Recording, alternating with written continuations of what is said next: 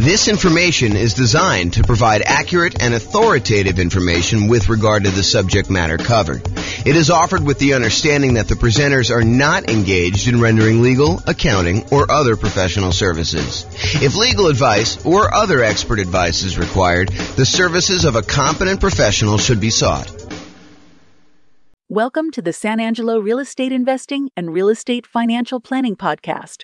Learn all about investing in real estate in San Angelo, Texas, with a combination of real estate financial planning and modeling with numbers specific to San Angelo.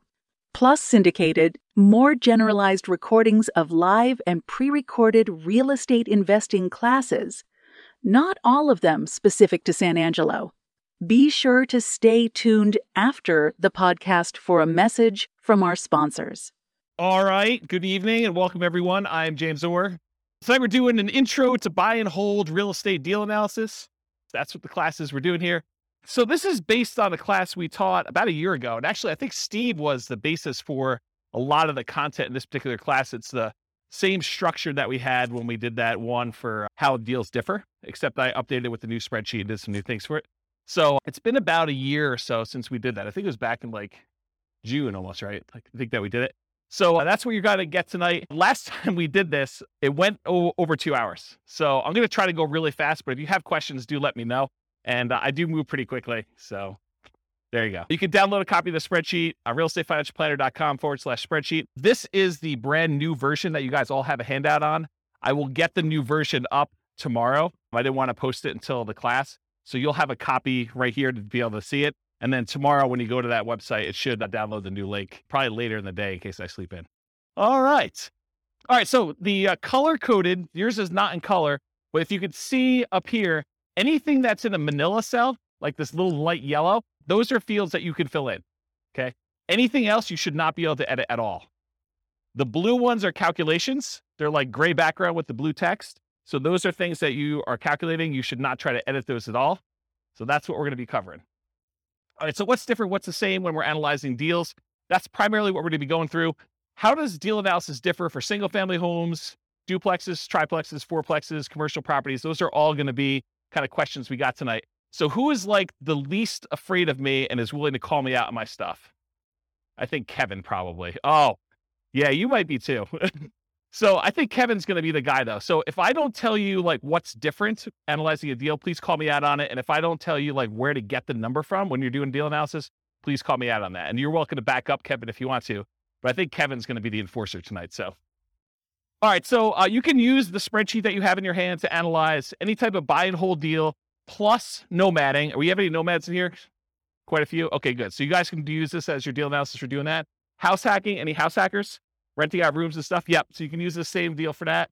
Partnerships, lease options, lease purchases. You technically can use it for this, although there's going to be improvements made that allow you to do even more advanced partnership type analysis. You can do it for the rent part of BRRRR, but it is not designed for you to go figure out buying a property, doing the rehab and getting your money out. That's not what this spreadsheet was designed for. So it's probably not great for that. You could probably make it work, and it's not designed for fix and flip. That's a totally different spreadsheet. Any questions on that? Back to my old habit of asking if there's questions, just turning around, keeping on going. So call out if you got questions and we'll get you the microphone. And so we're going to cover tonight what deal analysis and how does that change based on the type of property you're analyzing, and then where do you get the values from? That's what Kevin's going to be enforcing. And so I'm going to walk you through each input and do that. So tonight, one of the things I struggle with is, how do you teach an 8-hour class in 2 hours? How do you teach someone how to do everything you need to know for deal analysis in a single 2-hour session? It's really, really hard to do. So what I decided to do is help you with just straight up how the spreadsheet works, what you're going to enter, where you get the numbers from. But what I didn't decide to go into, which we have a 2-hour class on by itself, is what makes a deal for you. So that's more like establishing your buying criteria. Like, how do you determine when you put the numbers in there, should I buy this or not? So there's a 2-hour class on that already. I'll probably reteach it at some point in the future. And then there's like 2-hour classes on like individual fields in the spreadsheet. There's a 2-hour class on how to get rent comps. There's a 2-hour class on insurance. There's, a 2-hour class on PMI.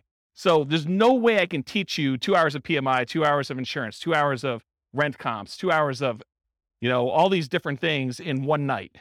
So tonight's going to be sort of like how to use a spreadsheet, how to do deal analysis, And then I'm going to ask you at the end to go do deal analysis for yourself. Go do 100 deal analysis examples so that you get good. And then you'll determine, hey, what is a deal in my marketplace for me? Like if I'm looking at 100 properties, what is it going to be that's going to be a good deal? What's not going to be a good deal? Okay, so that's what's going on there. All right, so follow along in your spreadsheet. And my intention of giving you the big version of the spreadsheet, not just giving you a small one, is for you to take notes right on this. So go ahead and write notes. Anything that you think is important for you, go ahead and do that. The second handout you have is all of the overrides. You're not really going to do anything with this tonight. You might make one note or two, but it's really just for you to know that there's a reference for it. There's a whole separate tab, which I'll show you where it is. Okay. The primary thing you're going to take notes on is that big one. And if you need to turn the other sheet over on the back or make some notes, you can do that too. Okay. So let's go over like what you're looking at so you know what's happening with the spreadsheet. So section 1, everyone see it on theirs? Everyone know we're looking at that big sheet? Section 1's all your inputs. And my intention of making this spreadsheet the way it is simplify the number of inputs you need and don't clutter the spreadsheet with a whole bunch of extraneous data that you don't need, right? You guys may have seen other spreadsheets, used other spreadsheets, and you may have been like, what number do I look at to determine if this is a deal? Or like, why are all these extra numbers here? Do I ever use those? And until you've used it 100 times and realized, hey, look, I'm only looking at a few numbers on here, it's all extraneous. So what I did is I said, if they're all extraneous, why do we even put them on there? Why don't we just hide them onto like another page of the spreadsheet? And so that's what the intention was. So all of the stuff that's going to be on here tonight is going to be really simplified right here. And then all the stuff you need to make decisions is over here on the right. And if you need to drill down, you have the ability to do that in the other tab, but you don't have to. Does that make sense? Does anyone use the new spreadsheet a bit? Yeah. Is it better for that? Is it like easier to use, kind of like once you get used to it? Yeah. So Andrew says, yep. Okay, so inputs, number 1, that whole section is going to be your inputs. Number 2, that big green button on there, it's not green on your sheet, it's black and white, but the big green button, that's if you take your deal. Once you've got to analyze, if you want to export it right to Real Estate Financial Planner in order to do additional portfolio analysis type stuff on there, it's a one-click export. I got tired of copying stuff from my spreadsheet to the Real Estate Financial Planner software, so I fixed it. I wrote the spreadsheet so that all of the fields line up with Real Estate Financial Planner. And you can just do one button, it clicks over and copies it to your own account. Okay? The number 3 part is like the professional information of whoever gave you the spreadsheet. I'm going to be licensing out the spreadsheet to other real estate agents and lenders and people in other markets, and they'll be able to put their own information in there for a fee. So right now it's got my contact information on there. And then number 4, it doesn't show up in your sheet, but it's the different tabs on Excel. So if you're in Excel, there's an inputs and dashboard tab. That's this page. And if you click on the overrides, that's going to be that second handout I gave you with 3 pages. That's where all the extra stuff is, in case you didn't know. All right. And by the way, it's been a long time since I've done live classes, and I've not said this a lot. If you have questions, interrupt me, because I'm just going to keep going. Yeah, Rob. On the previous spreadsheet, correct me if I'm wrong, there were sort of 2 different slots for Yep. mortgages if you took out a second mortgage, which I always used to treat as like a HELOC, almost like a slot for HELOCs. Yep. Would that go under other expenses these days? Because I see that the mortgage section has, like you say, been simplified. Yeah, so that's a really good question. And I always felt on the spreadsheet you're referring to that was kind of janky because most people didn't do it right. They didn't actually do their HELOC loan kind of configuration correctly. So I need to do a separate class on how to do it correctly in this. But yes, the really short answer is you could put the payment you have on that second loan as an additional expense, and it will do the majority of the calculations correct, except it's not going to really do any of your return on equity numbers or like return on investment numbers, because if you have no money in the deal because you used a HELOC to do it, it's largely going to be infinite except for whatever you have left in there, right? So there's going to be some weird things about that. You probably could force it to work, and you're a smart guy. I bet you could figure it out, but I do need to teach a class on it. Yeah, and they have like 10-year limit, 10-year low terms, all these types of things. Yeah, there's like limitations on how long it stays out there, and a lot of them are interest only. So there's some weird stuff. I probably do need to teach a whole class. If someone wants to drop me an email, I'll make a note to do that class. I can email you. Okay, awesome. Thank you. All right, whoever has the mic is now the person in charge of running the mic. Okay, so that was section 4 for the overrides, which I covered there. And then 5, 6, 7, 8, 9, 10, 11, 12, 13, we're going to cover those on separate slides, but those are all the fields for making decisions. That's all like the output. Once you enter your numbers in section 1, it does all the calculation. It updates all these charts for you. So all you need to do is look at these charts and decide is this a deal for me or is it not a deal for me? Should I pass on it? Okay. So I'll go into these in detail, but they're all listed here if you want to see it. But basically, I'm going to do a separate slide for each of them and I'll go into detail about it. Any questions? Am I going too fast? So I know I have a lot of ground to make up. Nope. Good. You can. I'd just leave it on if I were you. Just don't be whispering crazy things on there, lest you hear it forever on the microphone. Yeah, exactly. Okay. So the question we get a lot is, hey, the spreadsheet is locked. Can you unlock it for me? The answer is no. Okay. Everything that you need to do is unlocked. All of the fields you need to edit are manila. If it's not manila, you don't need to edit it. It's like a calculation. So you do not need to do anything. All the functionality you need is already there. Okay. Anything you should be able to value for is manila background. It said that anything else is locked down so you don't edit something accidentally. You cannot sell this spreadsheet to other people. I need to say that because someone tried to. You can't brand the spreadsheet to your business. You can't just stick your logo on there and use it. I may offer that in the future. If you want to share it, go ahead and send someone a link. Send them to the link to realestatefinancialplanner.com/spreadsheet. It's free. Okay. And if you are an Excel expert, if you're like, look, James, I really need to make an advanced modification to this. I'm an expert in Excel. I know what I'm doing. I'm not going to screw it up. If that's the case, then the protection that Excel puts on there is like a childproof lock. If you're an expert, you should know how to overcome it. And if you don't know how to overcome it, then you shouldn't be messing with the spreadsheet. Right? Andrew's laughing because he knows. Yes. So the question was, I'll repeat it for the microphone. So the question is, this is really for buy and hold. Is there a separate spreadsheet for fix and flips and for BRRRR? I don't think I've released one in a very long time because I have not been focused on fix and flip for a very long time, but I'm probably due to make one. And so I'll go ahead and, if you want to send me an email, I'll go ahead and put it on my list to make a fix and flip spreadsheet. The challenge with fix and flip spreadsheets for a lot of folks is there's really like 3 major ways that people analyze fix and flips, and they're all slightly different. And so I need to be able to make the spreadsheet in a way that you can do all 3. So I'll have to think about exactly how I would structure that. Because I used to, a very long period of time ago, I used to cater to fix and flip people. That was like my niche. And my clients, like I'd like really high-end clients that were buying a whole bunch of fix and flip stuff. And they would all analyze deals slightly differently. And there were like 3 major schools of thought on how they do that. So I'll have to think about how I do it. If anyone has my old client book, I talk about the 3 different ways in the back of that book, if you've ever read that section. Okay. Does that answer your question? Awesome. Thanks. Okay, cool. So if you want to edit it, you need to know how to like do the childproof doorknob. If you don't know, don't be messing around with it. Don't ask me for the password. I'm not going to give it to you. Okay. Optional overrides. So this whole handout you have here, this is an example of all the overrides. This is the section I'm talking about.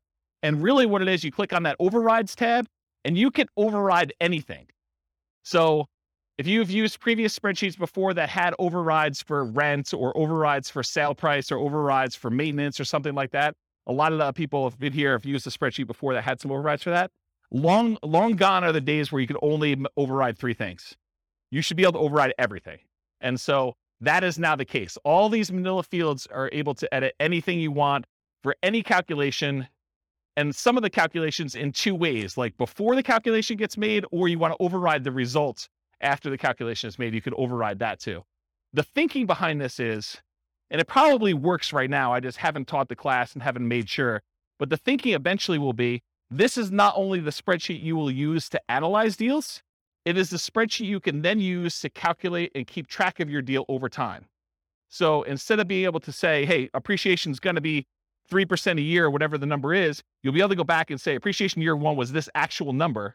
Appreciation year 2 was this actual number. My cash flow in this year was this actual number. And then it will update all of the return on investments, return on equity calculations using your real numbers in the spreadsheet. So that was the thinking behind building it this way. So that's what's coming. It probably works right now as it is, but I will be creating additional tools to make it easier to do that and some kind of like additional reporting. Okay. Any questions on that? Okay. So you can override a large number of inputs. You could see intermediate calculations and you could see advanced calculations all on that thing. If you want to look at what is available, go through and look at those if you want to. Okay. That's what the overrides is. All right. Mess it up. Inevitably, you're going to do some type of calculation. You're going to mess something up. You're going to have a number in there. You'll be like, why are my numbers so weird? Something is off. Download a copy of the spreadsheet and never use the one you download. Make a copy of that every single time so that if you ever need to go back to the original somehow, you can go back to the original. You can also use Control-Z in order to undo what you just did in Excel, or you can do the undo feature in Excel itself. So if you mess up something, Go restart and enter your numbers again from the beginning. If you're going to do another deal analysis, don't always use the one you did in case you made modifications on the overrides tab and you forgot you did that. Start fresh. Okay? And then save your spreadsheet often. All right, good. All right, so now I'm going to walk through all the inputs for you. So there's like categories. There's the purchase inputs. That's that little heading right there. There's the mortgage inputs. There's the income inputs, the annual expenses, and depreciation. I'm starting with purchase inputs. I'm going to go through them one by one, and Kevin's going to call me out if I don't talk about what's different when you're analyzing different types of deals or where to get the number from if you don't know when you're doing deal analysis. Okay? We're in agreement, Kevin? All right, awesome. Give him the mic. You just say, hey, you missed something. I'll do it. Doesn't really, he's not going to tell me what it is. Well, maybe he is. All right, so at the very top, if you guys downloaded a previous version, this wasn't in here. It's an oversight because I don't usually use this field, but I now added the ability for you to put the property address in the new spreadsheet. So that's one of the changes that was made in version 4 instead of version 3, okay? So you put your property address in there at the very top above purchase inputs. It doesn't matter what property type you're doing. You just name it whatever you want to name it. So here's some examples. You could do the address and the MLS number if you want to. You can do the address, MLS number, and the type of deal you're analyzing. Oh, if I do a buy and hold with it this way, this is what the deal is. If I'm doing a lease option, if I'm doing a Nomad with 5% down, if I'm doing Nomad 5% down, but I'm going to prepay my PMI as an example, or if I'm going to do the lender paid PMI option as another example, or if I'm going to put 20% down, or if I'm going to put 20% and I'm going to own or occupy, or maybe you just want to call it something generic like the project you're working on instead of an address and the MLS number. So whatever you want to do to name it, it's really up to you. It's not used anywhere. It's for your own personal identification, but it is helpful sometimes to have the MLS number. That's one piece of advice I'll give you. Okay. Any questions? Awesome. I'm having like a weird deja vu moment now. So if I start saying some odd stuff, that's what's going on. All right. So after repaired value. So I'm just starting at the top, working my way down. ARV stands for after repaired value. That's the value of the property once you've done all the fix up. If you're buying a property at a discount because it needs work, this is the value after you've done all your fix up on it. It's what you think it'll be worth then. Okay. So that's ARV. In some cases, it doesn't matter what type of property, it's always going to be that type of number. When buying a property below fair market value, buying at a discount, this will be usually higher than the purchase price. How many people have bought a property in the last year? Did you have to pay above asking price in order to get the property? Okay, so in those cases, your ARV may be lower than your purchase price. Okay? And then you'll probably have negative returns for appreciation that year while you're waiting for it to catch up. Okay? So buy it below there, I talked about that. Some hot markets, you'll be buying it for above ARV, I talked about that. Sometimes in this field, instead of just entering a number, especially with like new construction, I will sometimes use it as a formula. So in Excel, I'll say equals 450,000 plus 10,000 for the backyard, plus $12,000 for a fence, plus $3,000 for the appliance package. And so I'll just add up what all the values are instead of just putting in the total of being whatever it is, 500,000 after everything. Does that make sense? Because then I can go look back and say, why is it so much more than what I thought it was? What did I add in there? And I can look at them all individually. Cool? All right. So purchase price, this is the same regardless of whatever type property you're doing. When buying in the MLS, it's very common to have the purchase price equal the ARV.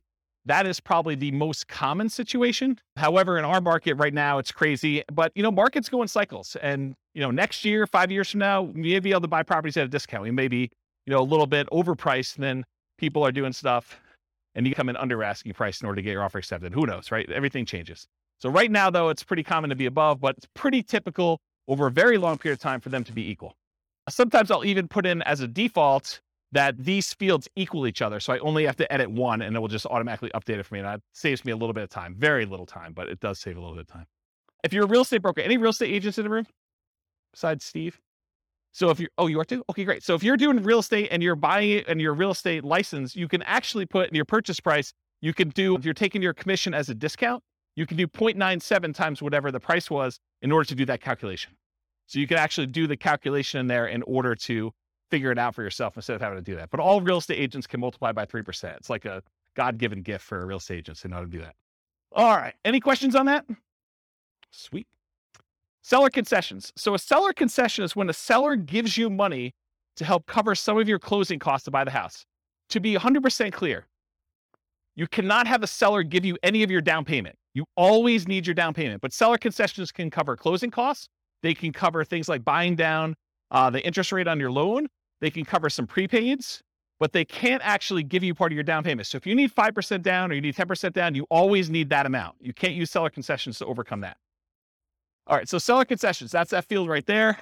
You enter in the dollar amount you've negotiated with the seller. You do this at the time of contract. So when you're negotiating the deal, you do it then. You don't usually do it afterward because you don't usually negotiate afterward, with the exception of if you're negotiating as part of an inspection or a appraisal. Sometimes you can negotiate and get the seller to give you seller concessions instead of adjusting the price. You put in the dollar amounts that you negotiated, and then we put in the percent. Why do we put in the percent? Why do we calculate the percent? You'll notice some of these, I do a calculation for percent. A lot of them I don't care. Why is percent important here? Because loans limit how much you can get in seller concessions. They may say you can only have a maximum of 2% in seller concessions on a certain loan type. And so I want to show you what that value is so that you can see if you're over it. You talk to your lender to find out where you get that information from. Often you raise your offer price to include seller concessions to rules in some closing costs for the loan. And the reason you might do this is because it can improve your cash-on-cash return on investment. But the idea is, let's say you're trying to buy a $400,000 property. You could go to the seller and say, look, Mr. Seller, I know you've got this property listed for $400,000. I will offer you $405,000, but I need $5,000 back to cover some of my closing costs. So you're voluntarily paying them $405,000, $5,000 above their asking price, but you're asking for that back. So they're netting $400,000, the same amount they originally had on there. Does that make sense? Okay. So you would do that to improve your cash-on-cash return on investment. When you do your deal analysis, do it both ways and see what I mean. Go ahead and do it where you pay $400,000 and that you've got to come out of pocket for $5,000 for your own closing costs, or do it where you offer them $405,000 and you actually have $5,000 in seller concessions, and see how that impacts your returns. See for yourself. Okay. The property must still appraise. You can't say, hey, listen, I'll give you $405,000 and the property's only going to appraise for $400,000, because it doesn't matter. The seller's going to come back to you and say, look, didn't appraise. We were going to try to get you $5,000 in seller concessions. It's not going to go through. We're going to take some of those back. And maybe all of it, maybe more than all of it if it doesn't appraise for $400,000, or it may be partial amount. They may only say, look, it only appraised for $402,000. So I'll give you $2,000 in seller concessions. We'll adjust the price down to $402,000. Okay. This is all part of your negotiation. If you're buying all cash, seller concessions don't matter. Don't bother putting them in there. Don't bother negotiating if you're going to pay cash for a property. Doesn't make any sense. And at least in Colorado, and this may vary in other markets, but at least in Colorado, if you don't use your seller concessions, if you ask for $5,000 and between all of your prepaids and your buying down your interest rate and everything else, if you don't use the full $5,000, the seller gets the difference. So if you don't use it all, you lose it. Not the whole thing, you lose the difference, whatever you're short. So make sure that you're using that whole amount. Okay? Any questions on that? Down payment percentage. If you ever wondered, hey, James, why do you sometimes have us put in a percentage? Why do you have us sometimes put in a dollar amount? Part of it is what you're likely to get as a number. And part of it is what we need for the real estate financial planner when you export it. Okay. So for example, down payment, you're going to get a loan based on down payment amount. So I said, look, you really should have a percentage here. You shouldn't have a dollar amount. Although you could argue, look, I got $100K, I'm putting $100K down. So it's really a dollar amount. Well, then you got to adjust this percentage until it calculates whatever $100K is for you, or whatever your total investment is for $100K. Okay. But in most cases, you're saying, look, I'm doing a 5% down loan. I'm going to put in 5%. It's going to calculate it for me and tell me how much I need. That's the majority of the times the way it works out for people. Okay. So you enter in the percent, the spreadsheet tells you the dollar amount, does that calculation for you. The down payment percentage will vary depending on the property type. If you go do certain types of properties, it's going to be a different down payment amount. And the loan. So call your lender to discuss the specific property and the specific loan programs you're doing if you're not already familiar. And then before you make an offer on a property, that's a really good time to double check. Because it sucks for you to go ahead and say, I think I know the loan I'm getting. You make an offer and you find out you can no longer get that loan, or loan programs have changed. You don't qualify for that loan, or something else weird has happened. So you want to double check as close to when you're making your offer as possible. See the financing classes. I mean, I can't teach 2 hours worth of financing in the middle of a deal analysis class, but there's like lots of financing stuff. Here's the really short version. Detached single family homes, like regular houses, owner occupant, if you're living in the property, there's a couple 0% down loan programs. USDA is one of them. It's for rural properties. VA is another one. It's for veterans. And then I heard a couple banks had some 0% down owner occupant programs. 3% down is a conventional loan program you can do. You can buy a house with 3% down conventional. 3.5% down is the FHA. 5% down is conventional, and you could do more than that. You could do 6%, you could do 7%, you could do 10%, you could do 15%, you could do 20%. Once you get above 20%, you no longer have private mortgage insurance. So that's kind of a key thing. Although I wouldn't be afraid of PMI in most cases. So typically 20% or more to avoid private mortgage insurance. If you're doing non-owner occupant, if you're buying this property as an investment, typically the lowest you can do for a down payment where you're not going to be living in the property is 15% down, and that will have PMI. Then usually you do 20% down to have no PMI as a non-owner occupant as an investor, and 25% is another common one where you get usually a pretty significant benefit in interest rate. Okay? Condos and townhomes, it's similar to detached single-family homes. If it's non-warrantable, it may be more. Duplexes, triplexes, and fourplexes, you could do owner occupant with those. You have to move into one of the units, and you could do either the 0% down VA loan for that. So you can move into a duplex, triplex, or a fourplex if you live in one of the units, and you can do nothing down. That's the VA loan, the only one you can do for that. Or 3.5% down FHA. Okay, so that's the two most common ones for doing owner occupant in the multifamilies. So if you're doing house hacking and you want to move into a duplex, triplex, or fourplex, if you could find one where the numbers make sense, then that's typically. And then for non-owner occupant, it's typically 25% down for this. Okay.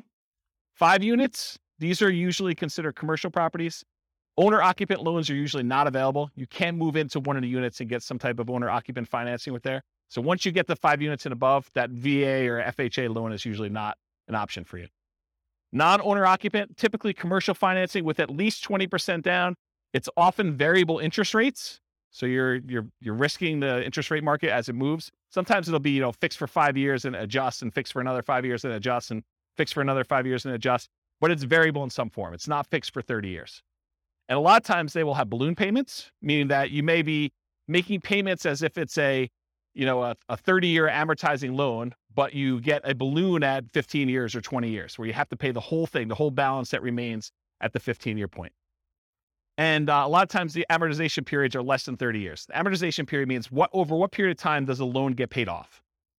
So a lot of times when you do traditional financing, VA, FHA, conventional, it's usually a 30-year payoff period.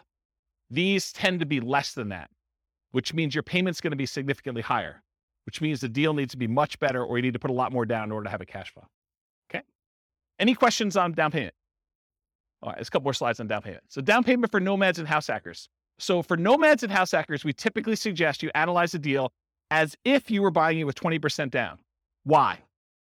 Why would I tell you, hey, look, I know you're doing 5% down or 3.5% down. Why would I tell you should analyze this as though you're putting 20% down? Anyone know? Yeah, so Steve just hit it on the head. So basically, you want to look at it, if I were buying this property as an investment, because it's going to be a property that you probably are converting to investment after some period of time. So we want to look at it and say, would I buy this as an investment property? And we do that by looking at 20% down. If I were going to do this with 20% down, does it make sense as an investment? But we're choosing not to invest 20% down when we're doing these house hacking nomads. A lot of times we're putting 5% down or 3.5% down. So what you do is you analyze it as if you put 20% down. Then you go back in the spreadsheet and you look at that and you say, okay, 20%, yep, okay, it looks like I might consider this an investment. Then you go back and you say, okay, now I'm putting 5% down. And then sometimes you get a better interest rate by doing owner occupant most of the time. So you're going to change the interest rate too, and you're going to reanalyze the deal with the 5% down, and you're going to look at it. In a lot of cases, you're going to have negative cash flow. So if you bought it with 20% down, maybe you have slightly positive cash flow. With the way prices have been going up very recently, because we've been seeing this massive increase in prices, and interest rates have gone like crazy the last 3 months. A lot of these properties with 20% down are not going to have positive cash flow. So if you look at it though, and now you do it with a 5% down, you're probably going to have even more negative cash flow, or negative cash flow if you didn't before. Now you got to say to yourself, okay, and if I don't have to put up an extra 15% down, if you're buying a $400,000 property, put 5% down, that's $20K if my math is correct, instead of having to put up $80,000. So instead of having to put up $60,000 more, am I okay with $200 a month negative cash flow? And you need to make that decision for yourself. That's why we do the 20% down first. You analyze it to see if it makes sense as a regular investment. Then you go and you switch it over to 3.5% or 5%. And you say, can I stomach and can I afford the negative cash flow on this property? I'm basically financing, I'm using that in quotes, the rest of my down payment over time. instead of having to come up with that extra $60,000, I'm saying, can I afford $200 a month for the next few years until rents increase and I no longer have negative cash flow? Does that make sense, everybody? It's kind of an important point. Okay. So once you're done analyzing with 20%, reduce the down payment to your owner-occupant down payment, whatever that's 0, 3, 3.5%, 5%, and change the interest rate if you're doing that, if you're getting an owner-occupant rate. And often this will result in negative cash flow. You're financing the rest of your down payment. Do you have positive cash flow if you put 20% down? That's usually what you'd use to make your decision to buy it as an investment. And then how long will it take for the negative cash flow to equal your missing down payment? So if you're doing, I don't have to put up $60,000, but it's going to be negative $200 a month. How many months could you go before you got to that $60,000 that you had to put down, that you didn't? I like to look at that number and say a long time. Okay. And then are you okay with this negative cash flow? And then I usually throw in the curveball because you get tax benefits of owning rental properties. Are you okay with the negative cash flow plus the tax benefits you get by owning the rental property, which is called cash flow from depreciation? That's calculating the tax benefits you get times whatever your tax rate is and how much cash you'll get back on your tax return or less you can pay in on your taxes if you're taking your normal exemptions from your paycheck. And if those two combined, you're okay with that, then you can make your decision whether you want to move forward or not. So when we add regular cash flow plus cash flow from depreciation, the regular cash flow you have plus the tax benefits of owning the rental property, when we combine those together, we call that true cash flow. So whenever you see a reference to true cash flow on this spreadsheet, that's what we're talking about. And I'll jump ahead here because you guys have the handouts in front of you. But this first box where it has like these three things, this first box here, if you ever see it, that shows you your cash flow. It shows you your cash flow from depreciation. And then it adds them together for you in that third bar and shows you what your true cash flow is. So this is a really easy decision for you to say, this is my cash flow. This is my cash flow from depreciation. And this is both of them combined. And you could see they're split column charts to show you which one is which. It's just visually adding them as a sum. Does that make sense? Okay. That's why it's done that way. And I talked about this. Okay. Down payments. There are some really unusual situations. I just want to bring them up to your attention in case you're doing some crazy stuff. If you're buying property subject to or getting really creative, there is a chance you could have negative down payment percentage where let's say the seller overfinanced their property. They took out money in a cash out refinance. And now you're about to buy that property subject to where you're making payments on their existing loan. And they may be giving you money in order to come in there and take over that debt. They're going to give you part of the cash out refinance that they got in order for you to take the deal. In that case, you could have negative down payment. It's really rare, but I just wanted to bring that to your attention. I didn't going to dwell on it. Okay. All right. Closing cost percentage. You enter the percentage. The spreadsheet tells you the dollar amount. It's typically the same regardless of property type, although the amount can vary a little bit. The amount of closing costs tends to increase with the loan type and the purchase price. The more expensive the property you're buying, the more expensive closing costs tend to be. So when you're calculating what your closing costs are, you do your share of the title insurance, because a lot of times the seller has their policy that they're providing for you, and then you have your share, especially if you're getting a loan on title insurance. So you want to figure out what your share of the title insurance is, and the fee if you're hiring the title company in order to do the closing. Sometimes it's split. It's negotiated in the contract, but sometimes it's split between buyer and seller. Sometimes the seller is paying for it. Sometimes the buyer's paying for it, or if the attorney's charge you to do that. Any upfront private mortgage insurance premiums, if you're going to do a prepaid one-time upfront PMI payment, you put that in there. That's if you're putting less than 20% down. Or choosing a loan lender program that offers this as an option. You don't necessarily have to do that. Any points you're paying in order to get a better interest rate in a loan, you want to include that. In some cases, you choose to take a higher interest rate and have the lender credit you back some money so that you have lower closing costs. So you call the lender and the lender says, hey, look, for a par rate, I'm not going to get into details, go watch the financing classes, but for a par rate, it's, 5%. You say, well, what if I wanted to buy down the interest rate? Well, for $3,000, you could buy it down to 4.875. Okay. Can I go the other way? If I took 5.125 voluntarily, if I took a higher interest rate than what you're quoting me, what would happen then? Well, we would give you $3,000 then. Now I need to come to closing with $3,000 less because you voluntarily took a slightly higher interest rate. Does that make sense, everybody? Okay. So you can get points, you can pay points to have the rate go down, or you can get credited points in order to have a higher rate voluntarily. Cost of your appraisal. A lot of times your appraisal is not going to show up on your closing statement, because a lot of times you're going to pay the lender outside of closing. You're going to give them your credit card and they're going to charge you $900 or whatever appraisals are going for now in order to have your appraisal done. By the way, those can be much more expensive depending on the type of property you're doing. You're buying a 5-unit or something really, really expensive, then you're basically going to have a little bit more expensive closing costs for those. And some lenders, in some cases, may require more than one appraisal. I know there's someone in the room who had an appraisal done on a property, and I think the lender didn't believe that the value is what it was, and so they had to have the lender required another appraisal. Is that right? I've also seen this come up where you're buying new construction properties where you'll have the preliminary appraisal done, and then the appraisal will say, I need to go back out and check to make sure these 7 things are done. And sometimes they charge you an extra fee for that. And I remember one client where, man, the appraiser wanted to go out like 5 times because they kept saying something was not right. And it was pretty ugly. The appraisal on that property was like $2,000. It was something stupid. And it's a single family home. It was a condo, in fact. The cost of things like your property inspection, surveys, radon tests, pest control tests, and sewer scope, those are all things you'd want to include as part of your closing costs. You may not be paying them at closing, but you should realize that that is part of your calculation for what your return on investment is and what the expense of getting the deal is. If you decide not to include those, your numbers are going to be slightly off, right? And the less you put down, the more off it will be as a percentage. Because the less you have money in the deal, the more these small expenses matter. You buy the property for cash, not going to make that big of a deal. Missing $1,000 in there. If you're paying a wholesaler or wholesale fee or real estate agent a commission, that is not already included in the purchase price. This is when you're going to go buy a for sale by owner and you got to pay your real estate agent out of pocket. In those cases, you want to include that as a closing cost. In most cases, if you're buying a property from the MLS, at least right now, and this may change, by the way, but right now, if you're buying a property inside the MLS, a lot of times it's pre-negotiated the fee that is going to be paid to the buyer's agent, okay? And so you don't have to include that separately as a closing cost because it's already baked into the purchase price. But that may change. You heard it here first. You should not include the seller's share of closing costs in your closing cost numbers, or if your real estate agent is being paid by the seller from the seller's proceeds, which is how it typically is done for most MLS transactions, these are only your closing costs that we're talking about here. Now you know more about closing costs you ever wanted to know about this field, right?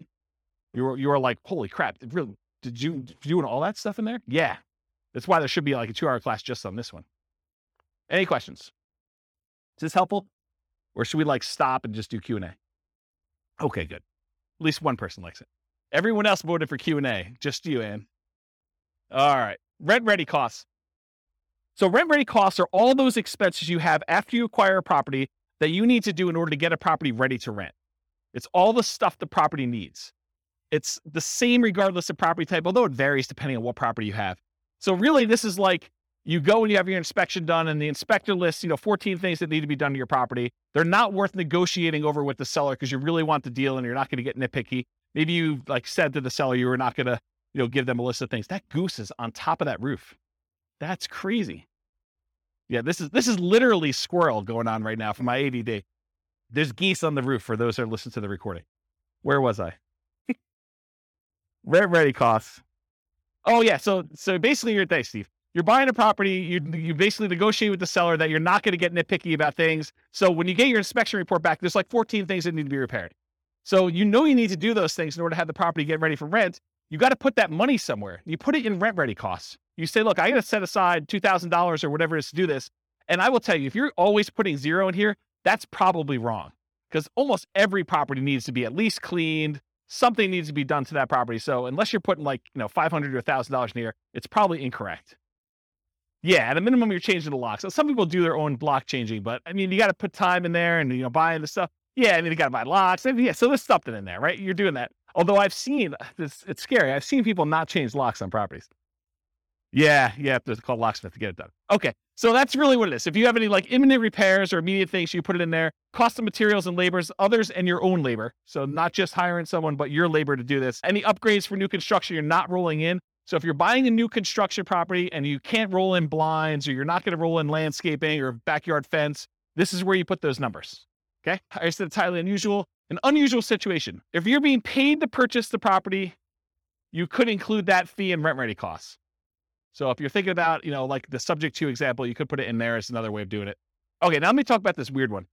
So imagine for a minute, you're analyzing a deal and you're buying a single family home and it's got a tenant in there. And the tenant is someone who's lived in the property for 15 years And the reason they've lived there for 15 years is because the previous landlord always had a soft spot in their heart and they never raised the rent in 15 years. So for a $500,000 house you're buying, you're paying you $600 a month in rent. Okay.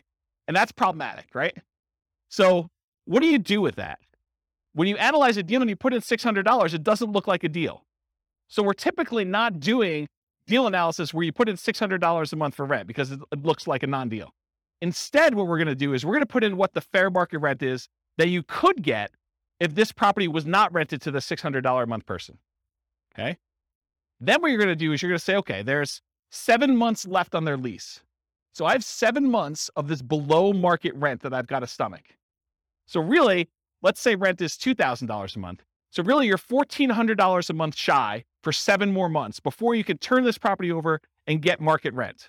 So what you should do in rent ready costs is you should take $1,400, the amount that you're short, multiply by the number of months left in their lease, because you're not going to renew their lease at $600. They're going to move out at the end. And now you're going to rent the property for fair market value. So you do $1,400 times 7 months, and that gets put into your rent ready costs. Because what you're doing by doing this, you're saying, look, I'm not going to do this below market rent and see my cash on cash there. What I'm going to do is I'm going to say, I'm going to set aside this amount of money, $1,400 times 7 months, and I'm going to have that sitting in a separate account. I'm going to consider it part of my initial investment in order to acquire the property. It's a cost for me to get into this deal. It's a one-time expense that happens because the property is under rented.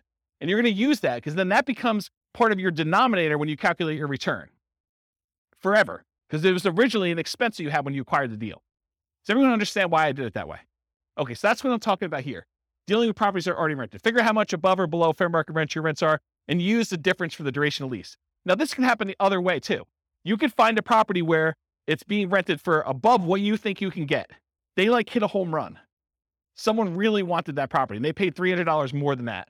So you could say, hey, look, I got this $300 premium on this property, and you can give yourself that as kind of like a reverse credit. Okay? All right. Any questions on rent ready costs? Sweet. All right. Total invested. So it sums up the amount for your seller concessions, the down payment, the closing costs, and the rent ready costs, and gives you a total amount invested. Some of those are negatives, right? Your seller concessions is a credit to you. So that's what total invested does. It's a calculation for you. You don't need to do it. All right. Next section, mortgage. So this is where I am. Following along on the spreadsheet. Go ahead and make notes wherever you want to. I'm on the mortgage section. The mortgage amount is calculated. It's done automatically. It doesn't change based on the type of property. The mortgage amount is automatically calculated for you. It's based on the purchase price and the down payment. Easy. Mortgage interest rate. Where do we get this from? The lender. Do you go to a website and look it up? How many people go to a website to look up what their mortgage rate will be? Yeah, ballpark. That's the problem, though. It's like, what do? You're off by a quarter of a point or an eighth of a point. That's problematic, right? That can oftentimes make the difference whether you're buying it or not. In my opinion, you should call a lender and find out. And this changes daily, and that's the challenge. But, you get in a good relationship with a lender and say, look, I'm looking at some properties today. What are rates doing? And they'll give you your number based on your file that they've already looked at, your credit score, and what you've got going on. So let's kind of give you a change. So easy enough, just email them and they'll tell you what's going on there. It will vary depending on the type of property. If you're buying a five unit or more, if you're buying a duplex, you're buying a single family home or a condo that's not warrantable or something like that. Your credit score, so you need to call your lender and get qualified. The loan type, if you're doing FHA or VA or conventional or whatever it is, and whether you're an owner occupant or an investor. So whether you're going to live in the property or you're going to buy it and not move in, that can affect your rate. You can do this, but the spreadsheet's not well suited for modeling changes in variable rate loans. So you could go in there and say, I'm buying this property and it can become variable in year 4 and it could be within this range, and just rerun it a whole bunch of times and have it be formulaic, but I don't recommend it. If anything, go ahead and put in your worst case to see how it would perform if you had to. Or better yet, don't get variable rate loans. That's probably the best answer. All right, so I think I talked about that. Any questions on mortgage interest rate? You haven't called me out at all. Am I doing that good, or are you just sleeping? Okay, good. That's good enough. Loan term. So this is based on the loan you choose and can vary significantly. The overwhelming majority of the loans you're probably going to get if you're doing buy and holds with conventional financing, house hacking, or nomading is probably going to be a 30-year fixed rate loan. Okay, those are the loans we usually recommend. So in most cases, it's going to be 360 months for this field. If you're doing a 15-year loan, it's 180 months. You can use the formula here and say 12 times whatever number of years you're doing, but for most of you, it's going to be 360. You're just never going to adjust it. And it might be difficult to find 30-year financing for 5+ units, which we talked about before. but you're not going to be able to go ahead and get 30-year financing for buying a 12-unit apartment building. It's really, really hard to do. Any questions on this? All right, private mortgage insurance. There's a whole 2-hour class on this, so I'm going to give you the really short version. It's not usually used for 5+ units, any type of commercial buildings, because in those cases, you're usually putting at least 20% down. A lot of times even more than that. It's used when you put less than 20% down on a property. There's an entire class on it. Call your lender for your exact number. You can't go look online and say, what's my PMI going to be? Because it actually depends on how many people are on the loan, what your credit scores are, loan to value, type of property. There's a whole bunch of things that go into it, and which company they're using. Certain lenders are required to use one company or pick from 3, and other lenders may be using totally different ones. And so you're not, honestly, when you're shopping for a lender, one of the things you've got to include in that, especially if you're doing Nomad and you're only putting 5% down, is what the PMI is from that particular lender and how that works in your favor or against you. Okay. So enter in the percentage of the original loan balance for this, or guess and check until it matches the dollar amount. So this is one of those fields where I think you're probably going to get a dollar amount, but the real estate financial planner wants it as a percentage, because in case you change the number on the property and you make copies of it and you're buying it as a template in the future, there's reasons we use it as a percentage there. But a lot of times the lender's going to tell you your PMI payment is $114.86 a month. So what you'll want to do is you'll want to go ahead and adjust the percentage until it equals that, whatever I said, $114.86 a month. Okay, so you'll want to guess and check using this percent until you get there. I would, in a dream world, I would give you that number and you can put it as a dollar amount, because that's probably the way you do it. And as I say this, I think maybe I should change it. But the reason why it's done that way is when you copy this to the real estate financial planner account, you're saying, I want to buy this property every year or whenever I can for the next 5 or 10 years. We use it as a percentage of the value, because if you kept it as a dollar, it would always be low. So I don't know, to be determined. If you guys keep using it and you want to complain, go ahead and email me and maybe I'll change it. Any questions on PMI? Yeah. You said earlier you wouldn't be afraid of PMI. Can you just expand on that for me? Yeah, so that's great. So PMI is very similar to that discussion I had where I said, look, you're not putting 15% extra down, so you don't have to put up that $60,000 more. PMI is just another expense, so you don't have to put up that $60,000. So if the PMI is $100 a month and you're negative $100 a month in cash flow, now you say it's $200 because it actually includes it in the cash flow calculation for you already. PMI is just part of that expense of being able to not have to come up with an additional $60,000. So you look at your numbers and you say, is this still a good investment for me overall? And am I willing to pay the PMI or not? And you just make a decision, right? If you're trying to acquire a property a year, you're trying to do dollar cost averaging or dollar value averaging, depending on how you look at it, for real estate instead of stocks, and you're doing Nomad, you're buying a property every year and you're moving in, you keep doing that, then PMI is an expense of being able to do that, because you don't have to come up with a full 20% down. If you can come up with a 20% down, maybe you don't even move in, right? You just kind of buy properties. But if you're doing 5% and you're kind of conserving your down payments, this is a way to do it, provided you have enough income to support that as you continue to acquire them. Make sense? Yeah. Yeah, it drops off after a period of time for a lot of loans. FHA, not. Yeah, so Nick in the back is saying, with the rapid appreciation we've had, it drops off pretty quick. And yes, that's true, but we don't always live in really highly appreciating markets, right? Like we could see whatever we've seen, 9% a year for the next 3 years, and then we could see some negative appreciation. We could see property values decline because we just gained 27% or 30% or whatever we did compounded. Maybe we're going to give a little back. Don't be afraid of that, right? When you're buying, you're doing like dollar cost averaging or dollar value averaging. If you're familiar with that concept in stocks, you're putting a certain amount of money or you're buying a certain amount of stock, and you're doing that every year so that when the market's up, you sometimes buy. Oh no, so it's not plugged in. Oh, so I was saying when you're dollar cost averaging, dollar value averaging, you're doing the stocks, when the stock market is up, you buy fewer shares for the same dollar amount you're invested. When the real estate market is up, you're buying one house, you're buying because it's the smallest unit you can do. But when the market's down, you're getting a better deal. So when the market is up, you're buying properties, you're kind of like riding the wave for all the ones you own, but the ones you're buying are a little bit more expensive. When the market's going down, yeah, you're losing value on these temporarily, but you're buying slightly better deals on the ones that are down here. Okay, so that's how I look at it, if you're thinking about it that way. Okay. All right, so the next field is, when do you drop private mortgage insurance at what loan to value? And so, as Nick said, a lot of lenders say once you get to 80% loan to value, they will drop the PMI payment off. So you can put in at what percentage your lender tells you here. Some lenders will tell you it's 78%. Some will tell you 80%, whatever it is they tell you. It's usually 78 or 80, depending on who it is that's telling you that. Sometimes they don't know, but put it in there around there. And so usually when your property value then gets to the point where you have 20% of equity, you're 80% loan to value, then your PMI payment can go away if you ask the lender, look, my property value is this. Can I have my PMI removed? Anyone have their PMI removed? What were you told? 80%, 78? Did it matter? It was like 20%, 27% equity. Okay, so what he was told was, for the recording, that if he just kept making his payments when it got to 78%, naturally it would automatically drop off. Or if he paid for an appraisal and the appraisal showed that there was 20% equity, 80% loan to value, then it would drop off then. So you could pay a fee in order to have it go away. Is that what you guys were told too? Yours different? Okay. We had one who couldn't remember, and the other one said, yes, that was true. Well, you're like me. You're too young to be losing your memory like that. Oh, I actually didn't know that. So apparently there's a 2-year minimum for PMI for Fannie Mae, Freddie Mac. Oh, someone's arguing that they may be lender dependent. So, and again, this is why you need to talk to your lender and find out, and it could change. And these change all the time, right? Rules for loans do change. So by the time you listen to this recording, it may be totally different. And if you refinance where you still have PMI, then it starts over. Yeah. All right, so often use 80% here. If your loan does not automatically drop PMI off once your loan hits a specific loan to value, for example, FHA loans do not automatically drop off.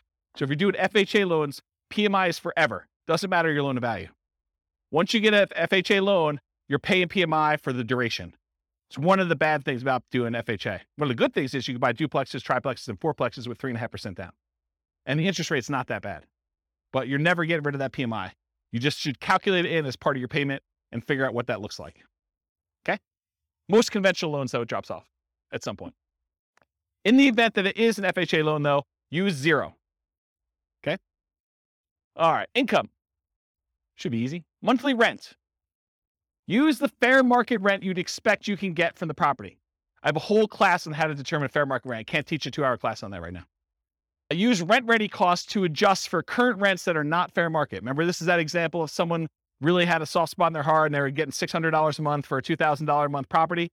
This is where you'd still use the $2,000 here, but you'd make the adjustment in rent-ready costs in order to do that. You could total monthly rents for all units. So if you're buying a 5-plex, you could put down equals and then put the 5 different rents you're getting, or do, I've got buy the 20 unit and then 10 of the units are 1 bedrooms and I'm getting $795 for those, and I've got 5 2-bedrooms and I'm getting $895 for those, and I've got 5 3-bedrooms and I'm getting whatever I just said there plus a couple $100 for those. You can go ahead and do a formula in order to calculate it. That way, when you go look back, instead of just having one number and being like, what is that made up of? What was I using for those? Now you can see this number of units times this rate plus this number of units times this rate plus this number of units times this rate, if you're going to break it out that way. Does that make sense? Okay. Well, what was the question? I don't want to use quotations to hold. Yeah. If you don't know how to do formulas in Excel, go look it up. I'm not going to teach that tonight. But yes, there's rules about that. Andrew, you have a question? You want to get the mic? Yes. You're renovating your place and it's going to take a month or 2 to get it ready. Yeah. Does that mean the loss of rent, you should not be considered loss of rent, but also goes back into rent-ready costs? Yeah, so that's a weird one. It's like a personal preference in some ways. I think probably the best practice there is to put in your personal cost or holding costs for a month or 2 to do it, but not a loss of rent. That's how I would probably look at it. It feels like it's a decreased rent, similar to the fair market rent versus the other one. You still got fair market rent, you're just not earning it for a month or 2 because it's a discounted rent because you're renovating. Yeah. Maybe. I would personally, I just put in what my holding costs were as like a expense, because your rent was 0. Right. So 0 minus whatever your expenses are is going to be what your holding costs are for that period. So when I said you were getting $600, that's the same calculation, right? Because I guess you had personal. So I'm thinking about the graph about the return in dollars for year 1, because there you're assuming you do get the full rental minus the vacancy. So I was sort of saying, well, that's what you don't get. Yeah. That's interesting. I'm also thinking deeply about when the start of year 1 is, whether it's the day after you purchase or when it's rent ready. And I think it needs to be the day after your purchase. I agree with that. I think it's the day you purchase, in case you have a 6-month period. This is sort of like BRRRR, right? This is the problem with the BRRRR property. and why the spreadsheet was not specifically designed for that, because that's what it is. You're talking about a BRRRR property. We have 3 months of holding costs while you do rehab, and then you're going to refi or you're going to keep the property and do it that way. So yeah, I'd want to think about that a little more. My gut tells me you put your holding costs in there, but you're saying... My feeling is that we should start like year one on the day after purchase, and then anything that's inaccurate after that, whether it's fair market rent that's off because of the old lady thing, whether it's loss of rent for another reason or because it takes you a while to spend the rent ready costs, it doesn't matter. Put that all in the investment on day zero. Yeah. Yeah, that's a good question. Good point. Yes, the answer, I'm glad you did it. Glad you came here tonight. That's awesome. All right, so I talked about that total for all the units. Bill back for utilities and parts of HOA. So if you got a triplex and you have one central water line coming in, you're going to bill that back. Make sure you include that in here and stuff like that too. In our market, it's customary for the landlord to pay the HOA fee. That's customary in our marketplace. This may differ in other markets. In other markets, you may be able to pass it on. However, if part of the HOA is a utility or a benefit to the tenant, we may bill back. For example, garbage. In some of my neighborhoods, garbage is lumped in with the HOA. And so sometimes we'll break that out and say, hey, look, you have a garbage utilities fee. It's whatever it is, $25 a month. I have no idea what garbage is. $45 a month, whatever numbers it is. And so you can bill that back separately and pull it out of the HOA if you're thinking about it that way. So in some HOAs, there's like basic cables included or non-potable water fee. And so you could break some of those out. It's going to be hard for you to break out everything for the HOA. But some of them, I think you could rationally make a good case for doing that. All right, any questions on monthly rent? Monthly rent for nomads typically assume, and this is incorrect. I'm going to tell you something that's wrong, so pay attention. So when we nomad, by definition, you're getting an owner-occupant loan. You have to move into the property. You have to live there for a year. That's a rule of nomad. You will commit loan fraud if you don't. Okay, so don't do that. So how do we analyze a nomad deal if we're really renting in year 2? We pretend year 2 is year 1. So we pretend we bought a property and that we're renting it in year 1 when we know we're not. And we run the numbers as if. It's going to be off a little bit, but that's how we do it. Because otherwise it gets really wacky. And all of these charts on here are all year 1. And so if you have 0 for rent in year 1, it's going to look really weird. Okay, so we're going to pretend year 2 is year 1 and just pretend that you're renting it right away, which you're not. Unless you're buying a duplex, triplex, or a fourplex, in which case you're getting some rent that's just below market for that first year. Okay, so most folks will use what they can get in rent today. In many markets, this will be slightly lower than what you may be able to get a year from now as rents sort of go up a little bit, especially if you start searching for your... However, and I think you guys have experienced some of this, especially in competitive markets where you don't quite have the time to plan when you're buying your replacement property, you may be forced to accept a slightly lower than ideal rent because your lender requires you have a signed lease in place. And so for that first year, you may get screwed a little bit, right? Right? You guys are smiling. You guys know about this? Yeah. So, renting in January, that's another bad example. But that's the idea. Sometimes on that first transition out, you're a little short. That's what you got to do. You got to suck it up. Would you rather not buy the property? It's almost like a cost of acquiring that property, your rent difference. In fact, you could argue you put it in your rent ready cost on the next deal. I'm short on the last property going out. The numbers still look amazing. Okay. So that's what I talked about there. Other income.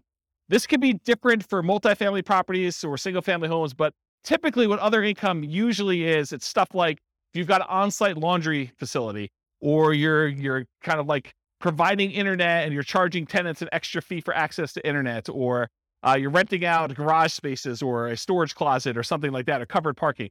Those are examples of other income. Any questions on other income? All right, annual expenses. This is that next section there. So vacancy as a percentage. You enter in the percentage and the spreadsheet's going to tell you the dollar amount. Vacancy rates can vary between unit types. For example, vacancy may be lower on single family homes than 5 units or above or 10 units or something like that. I'll typically recommend a vacancy rate of 3% if you are a superstar in property management. If you are not a superstar in property management, it's probably going to be higher. Unless you're under renting your property, and then it's going to be lower. Okay? So, and that's a really good point. So if you're really pushing rent, you may have a higher vacancy. If you're really under renting it, you may have lower vacancy. You're trying to find this kind of delicate balance between a reasonable amount of time to fill your properties at a reasonably good market rent. Make sense? Because rent's not an exact number.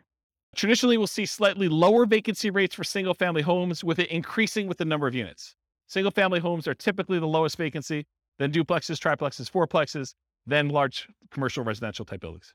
What you use will depend on your property management skills. Are you starting 60 to 90 days in advance to advertise the property, and the state of your real estate market? In a slower, softer real estate market, your vacancy is probably going to be higher. So you need to be more aggressive. You need to make sure your skills are on peaked out for doing that. And if you don't know what number to use in your marketplace, pick a number, and you're going to get better with this over time, and it may be wrong in your estimate, or go call a property manager and find out what vacancy rates are for your market.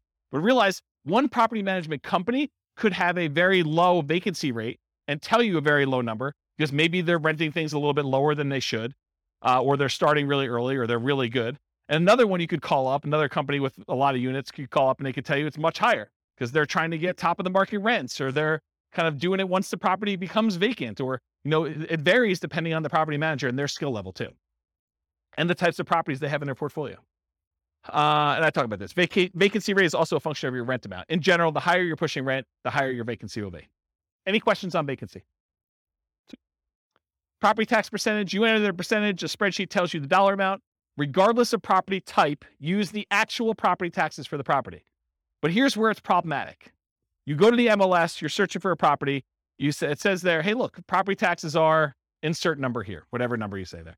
But realize that could be a senior exemption rate or a homestead exemption rate where the property taxes are artificially low and you don't know that. Okay. So you could try to find out what the overall approximate tax rate is for an entire city. You could go do research and try to figure that out, or you could look up a whole bunch of properties and put a spreadsheet together and kind of figure out what the average is for 300 properties to kind of get an idea, just to kind of figure out what it should be. And so you want to use a real number, not just automatically use what they have in there, especially if you're going in and buying a property and you've seen massive appreciation. Sometimes when you buy a property, the taxing entity will go and update it on sale. Sometimes they will always wait to every other year that they do the tax updates or whatever they're doing. So it depends on the market and how they do that calculation. But you could be at the tail end of an 18% appreciation run over those last 2 years, and property taxes could be 20% higher than what you thought they were going to be. So something to think about. Also, with new construction, you can't go look up what the value of the vacant land was and what they're being taxed at, because that's not like real life. You may have a period of time where you have a really low tax rate when you buy a brand new property, but in most cases, they update that pretty quickly. And it's going to be based on whatever usually the builder will give you an estimate. We're estimating property taxes are going to be about whatever it is, 1% or 2% of the property value. Okay. Talked about that. Any other questions? Yeah. Yes, metro taxes would be included in here because metro taxes are typically included as part of the property taxes in many cases. Yeah. And if in your market, because not everyone's listening from locally, if in your market they're not, they're done separately, you can combine them and put them in here. Good point though, Nick. Yep. Any other questions? Cool. Property insurance. You enter this amount and the spreadsheet tells you the percentage because you're often quoted this number from your insurance agent. So you call up your insurance agent, you say, look, I'm thinking about buying a $400,000 single family home. What would insurance approximately be on that? And maybe give them an actual property and get the coverage you want and give them your credit score so it's quoted to you, because those all have an impact. It's a 2-hour class on property insurance. But basically, if you go in there and you find out what that is, and then you adjust it a little bit based on it's a little bit more expensive property, it's a little bit less expensive property, then when you're ready to make an offer on something, go firm this number up with your insurance agent. But don't go harass your insurance agent doing an insurance quote, a full workup quote on every property you're analyzing. That's just dumb. Okay. Just use a really rough estimate. You can go firm it up and verify your assumptions once you get more serious. Insurance can be less. Oh, this is really important stuff. Okay. So your insurance can be less for condos and townhomes than for single family homes, because a lot of times the insurance policy you're buying is covering your risk, what the insurance company will need to replace if you have a claim. And in a lot of cases with condos and townhomes, the HOA covers studs out or the exterior of the building. And so part of your HOA fee is for the HOA to cover all that exterior maintenance, and if there's hail damage on the roof or if there's damage to the sides. And so you're not paying for insurance to cover those things here. You're paying for it in your HOA. Okay. So in this case, your insurance may be lower for condos and townhomes which will help offset a lot of times those higher HOAs. So when you think about, you're analyzing a deal and you're thinking to yourself, hey, I've got this deal I'm analyzing, but the HOA is killing the deal.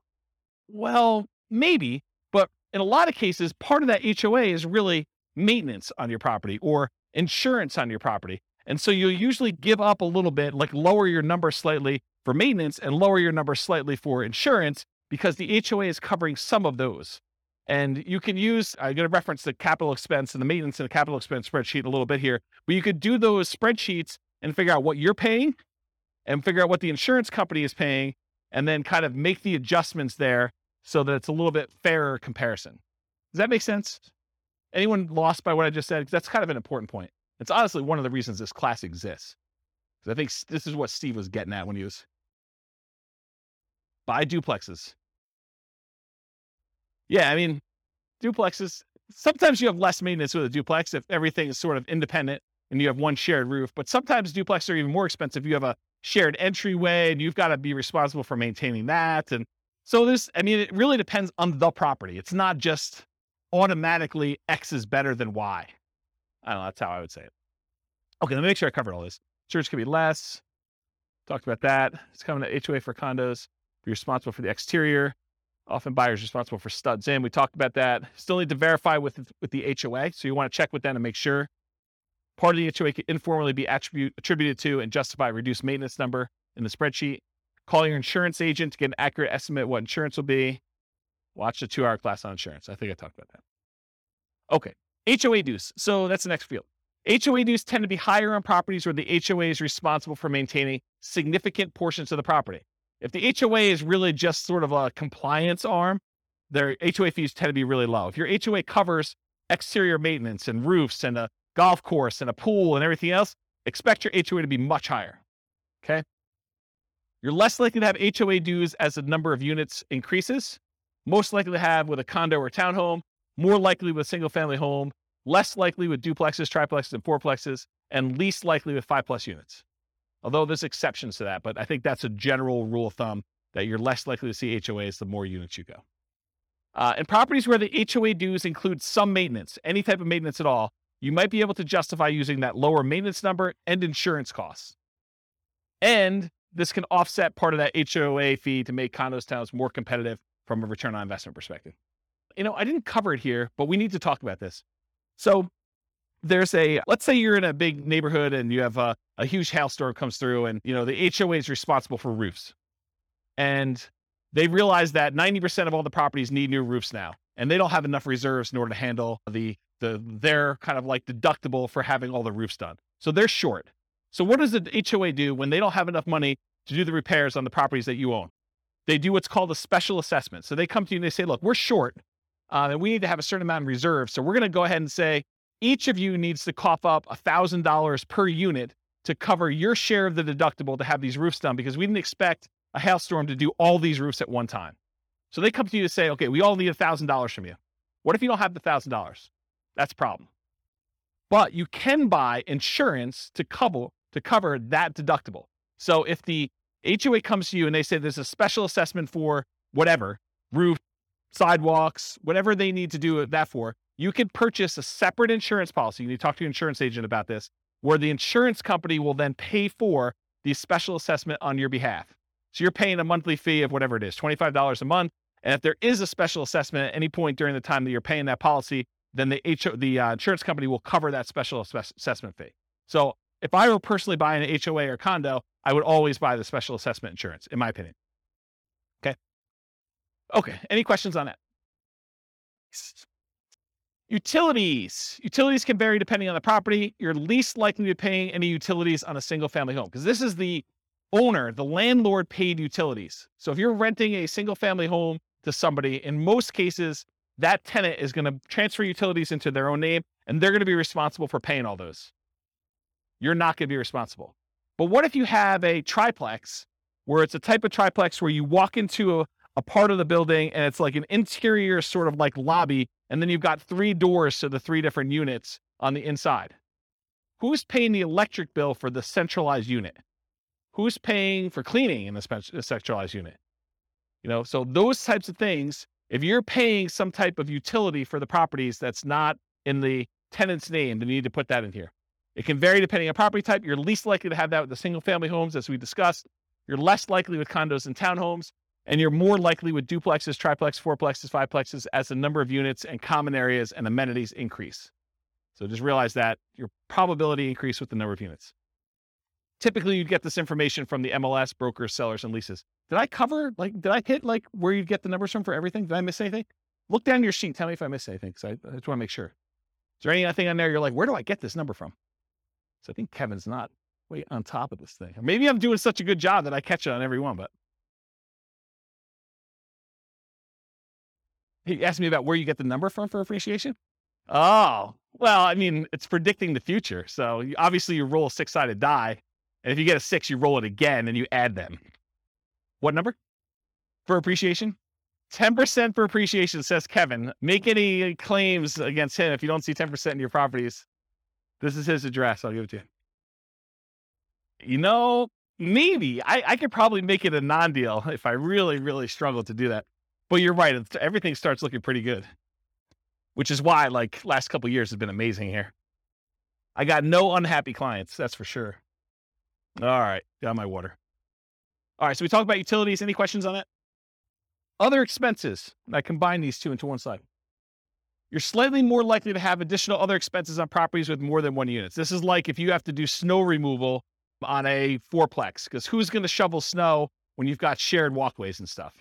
Or lawn care, or things like that. Most likely have 5+ units as a number of common areas and additional shared amenities increase. You typically get these numbers from the MLS, brokers, sellers, and leases, although my experience is that they're very rarely accurate. So you gotta use your personal experience to kind of estimate what you really think they should be.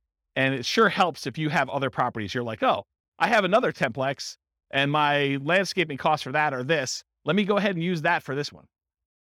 But if you don't have those actual numbers, sometimes it's really hard to estimate. All right, maintenance percentage. Maintenance can vary depending on the property type. It tends to increase as the number of units and the number of common areas and additional shared amenities increase. Think about this. If you got to maintain a central area, that tends to increase your costs. Single family home where you're responsible for all maintenance tends to be higher than condos and townhomes where the HOA is responsible for some maintenance. We talked about this idea. Part of the HOA can be informally allocated for maintenance instead. Some investors will include or at least mix in some capital expenses with maintenance. So if you haven't watched the 2-hour class on capital expenses, I would strongly recommend you watch that because it's mind-blowing. But the idea is that some things some people consider to be capital expenses are probably maintenance, and some things some people consider to be maintenance are probably really capital expenses. And so you try to figure out where the blend is for what percentage you use here and what percentage you use for CapEx. Just between the two of them, you need to cover everything. Think of it that way. So in that class on CapEx, I have a basic spreadsheet and advanced spreadsheet. I'll show you those, I think, on next slide. And then keep track of your maintenance and capital expense numbers over time to get a better feel for your own numbers. And as we see periods of massive inflation, what should you expect to see with maintenance and capital expense costs? To go up, right? A lot. You were thinking they were going to go up 3% a year, and now we saw whatever inflation was, 9% or 8%, whatever number they're quoting you. Then realize you're going to see a pretty big uptick in that. All right, so advance for condos and townhomes where some maintenance is handled by the HOA. Estimate the portion responsible in the HOA fee and then subtract that from what it should be to do your reduced percentage. So you go do the calculation to find out, oh, the HOA is responsible for A, B, and C. That usually costs X dollars per year. And my maintenance number is $3,000 per year. I can subtract the number that the HOA is responsible for. So I really only need to do this dollar amount, which is this percentage. So do that math for yourself. CapEx, same type of idea. They can vary depending on property type, similar to maintenance, except these are less frequent, often larger expenses. One of them I quote as a percentage of gross rent. That's maintenance. The other one I quote in dollars per month. Or this is annual, actually, so dollars per year. All right, these are examples of the two spreadsheets in that CapEx class. I really recommend you go watch those. This is the basic one. The basic one you put in the cost in today's dollars of all these different things that you're going to do, how frequently and number of years that you replace them. And then it will take an inflation rate into effect and tell you, this is what it will cost this number of years in the future. So this is what my yearly cost is that I need to save. And this is how much I need to save each month. So it tells you how much you need to save for the year's costs and how much you need to save for the month's costs in order to have all these things covered with inflation this number of years out for one use. So that does the basic one. The advanced one is more complicated because it does the cost in today's dollars, the frequency, and then you can put in how old the thing is today. So you may only have, instead of 10 years for an air conditioner, you may be 5 years in. So you really only have 5 years to save up to replace an AC. So that'll take that into account, and it'll adjust all the different years for all the different units. And then it also takes into account if you're putting money aside, what you're earning on that money in some type of savings account, and if you're increasing the amount you're saving each year with inflation or some other number. So the advanced one does a whole bunch of calculations. It's almost like cash flow planning for CapEx. And it shows you your account balance over time and sees if you ever go below zero, and shows you when they all happen and how big order of magnitude they are, like how large the expenses are. And it sums up all of them in this bottom one. So the advanced one is for someone who's like, yeah, I really, really want to know and have an understanding of CapEx. The basic one should get you close. Okay. Management does not tend to vary based on property type, although with some properties, especially larger multifamilies, you may be hit with your property manager minimums, which would make your percentage higher than you would have estimated. For example, if you're renting, you've got like a 20 unit and there's a whole bunch of like 1-bedroom units in there, like studio or efficiency apartments in there. And, they're renting for $550 a month and your property manager's minimum is $600 a month. You may be hitting the minimum with all those. So just realize that. You get this number from your property manager. And if your quoted property management fee is about 10%, you should probably expect it to be a little higher than that with all the extra fees they add on. So it's probably going to be 11 or 12. So if they tell you it's 10, it's probably going to be a little higher than 10. It's very rare, in my opinion and experience, that the property management number that they quote you is the actual expense you pay to them. Okay? Any questions on this? Yeah, Andrew, you want to? Are you counting like the first month's rent as part when that happens as part of that, or is that a separate? That's a really good question. So in this particular spreadsheet, I combine them all together. So you want to merge those into one. So if your property manager says it's a half month's rent every year for lease renewal or putting a new tenant in there, then you calculate out what the property management fee on all 12 months is, plus a half month's rent, and figure out what that would be as a percentage and do those. And then I'd probably bump it up for all the incidental expense in addition to that. So yeah, it's not intended to be broken out. In the other spreadsheets, some people will break out, property management, somewhat like steady state property management fee, and then they have like a lease renewal fee or a lease origination fee separately. I combine them into one rather than do two. Good question. Any other questions on this? All right, so this is the depreciation details on the bottom. So land value percentage. So what percentage of the property price was the value of the land when you bought it? If you're buying a condo or just a condo, usually they don't have any land value. If you're buying a townhome, a lot of times they will have land value. Talk to your CPA, though, about whether or not they're going to try to reduce your condo for like the shared land fee or something like that. Some of them like to do that. I actually don't know what the right way to do it is, but I think some of them will do like, it's a condo, I don't own any land, so my land value is zero. And some will say, well, you're built on something, and so we got to kind of attribute it to that land, and I'm not sure which way they do it. Anyone know like what their CPA does? Okay, yeah. No one knows. It's a mystery. So that's a land value percentage, because when you depreciate a property, what we're trying to figure out here, one of the reasons why we ask these questions, is we're trying to figure out what the depreciation benefit, what the tax benefit of owning a rental property is from the government. And then what we need to know to calculate that is how much of the purchase price was land, because you can't depreciate the land, you can only depreciate the building. So we need to know what percentage was land. Then we also need to know whether it's a commercial or residential property. And by commercial residential, I don't mean, 5 units and above. I mean whether people live there or not. So if you're doing an industrial building or, some type of like other commercial thing, which I can't think of right now, but something where people don't live in, that's commercial. And that's at a different time period. And then residential is 27.5 years. And then lastly, I need to know what your effective income tax rate is to estimate what that cash flow from depreciation will be for you. I need to know what your tax rate is so that I can say, hey, look, you're going to be able to depreciate this amount of money, and at your tax rate, it's about this much per month for you. Okay? So what the land percentage is, then we're asking about property type, single-family home, condos, townhomes, duplexes, triplexes, fourplexes, and 5+ units. We're typically using R, just residential. So you're doing an R or a C here. And if you put an R there, it's going to use 27.5 years. If you put a C, it's going to use 39 years. The overwhelming majority of you will not use 39 years. If you would put a C here, you would know. You would know, okay? So use R unless you know otherwise. And then finally, your effective income tax rate, it's the same regardless of the property type. It's used to estimate that cash flow from depreciation benefit. We multiply the gross depreciation amount times your tax rate to estimate, it's only an estimate, how much your tax benefits would be in cash flow to you. So here's I'm not an accountant, not a CPA. Here's the layman's version of what depreciation is, okay? Let's say you make $100,000 a year between you and your spouse, and you own a property. And after you take out the value of the land, the building itself divided by 27 and a half years is $10,000, okay? So after you take out the value of the land, you take the value of the building, you divide by 27 and a half years, and that equals $10,000. That $10,000 is what I call gross depreciation. You're not going to hear your accountant or your CPA talk to you about calling it gross depreciation. That's like a real estate investor, James kind of term, okay? So gross depreciation is $10,000. So what it really means on your tax return, again, layman's, go talk to your CPA about actual details. Instead of having to pay taxes on $100,000 now you only have to pay taxes on $100,000 minus the $10,000 in depreciation. So you're really paying taxes on $90,000. So if you think about it, the $10,000 that you got in gross depreciation, if you multiply that by whatever your tax rate is, that tells you how much you did not have to pay in taxes.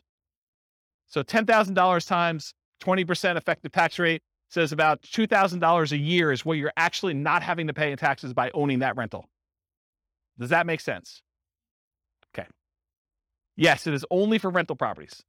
So if you are renting out part of the property you're living in, I believe you could take some depreciation, but not the full amount. Good for house hackers. Yep. Once you convert your property from an owner-occupant as a nomad, which you can take depreciation for, in year 2, you can start taking depreciation. Okay? If you don't qualify, if you're like a high income earner and you don't qualify to take depreciation, go ahead and put 0 here, and it will actually remove depreciation benefit from there.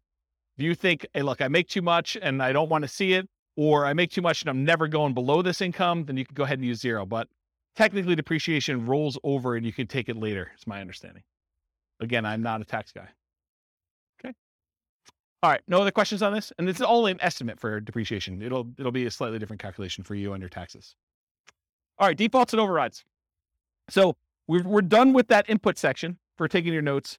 Now I'm moving on to this thing, but there's not a lot for you to look at. So I'm going to run through a couple ones on here that you may want to modify, the more common ones for you to modify. You can modify whatever you want. You could see all the ones that are kind of like filled in shaded squares. Those are all manila colored. You can edit all those. All right. However, these are the most common that you'll want to override, in my opinion. Appreciation rate. Kevin thinks properties are going up 10% a year. You could go into here, find the appreciation tab, and modify that from, my default, which I'll show you what it is, to Kevin's default of 10%. I wouldn't use 10% if I were me, but Kevin would recommend everyone use 10%. Then everything looks like a deal. Okay?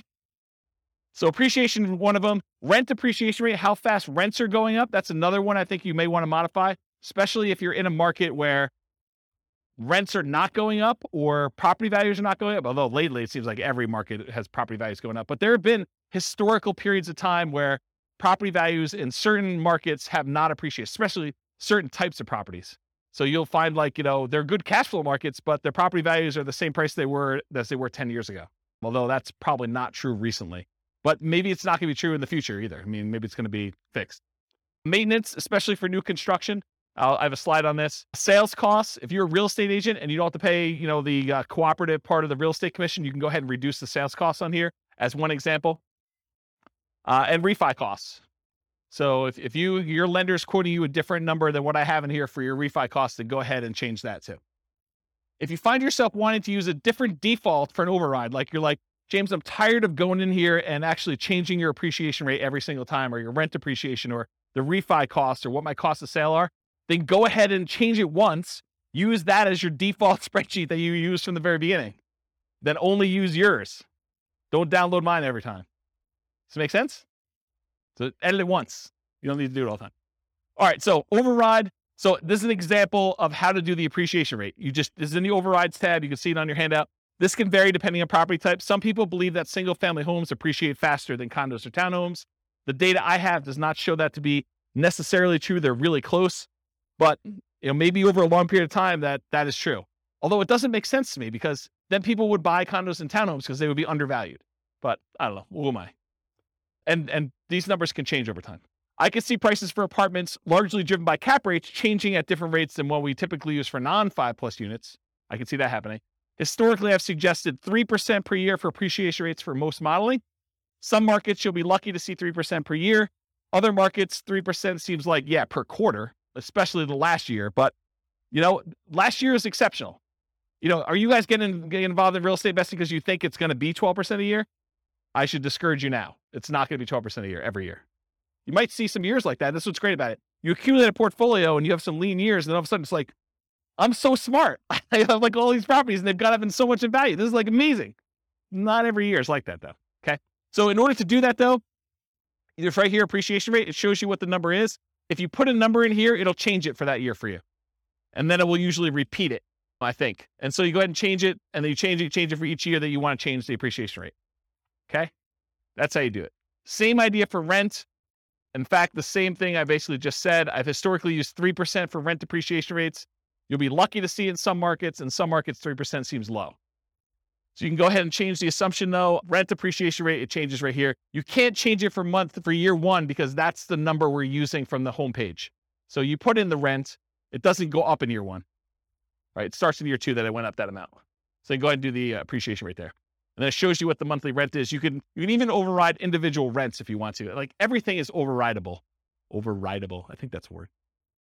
Okay, so that's another one you'll do. Maintenance. So I'll talk about the maintenance one. So you can adjust maintenance. If you're going to buy a property and you know it needs a lot of work, you can crank up your maintenance for the first few years while you're doing all the work. But another case that we see a lot is new construction, where you're buying a property and you know that because you have a home warranty from the builder and everything's brand new, that you're probably not going to see pretty high maintenance for the first few years. So you could artificially lower your maintenance numbers. Historically, I used to teach you put 2% in for year one, 4% for year two, 6% for year three, 8% for year four, and then you go up to the 10% per year. And that only works in our marketplace with our rents and kind of like how things work out. If you don't feel that's conservative, don't use it. Use 10% from the very beginning. That's more conservative to do that, or whatever number you believe is true for you. So you can override that.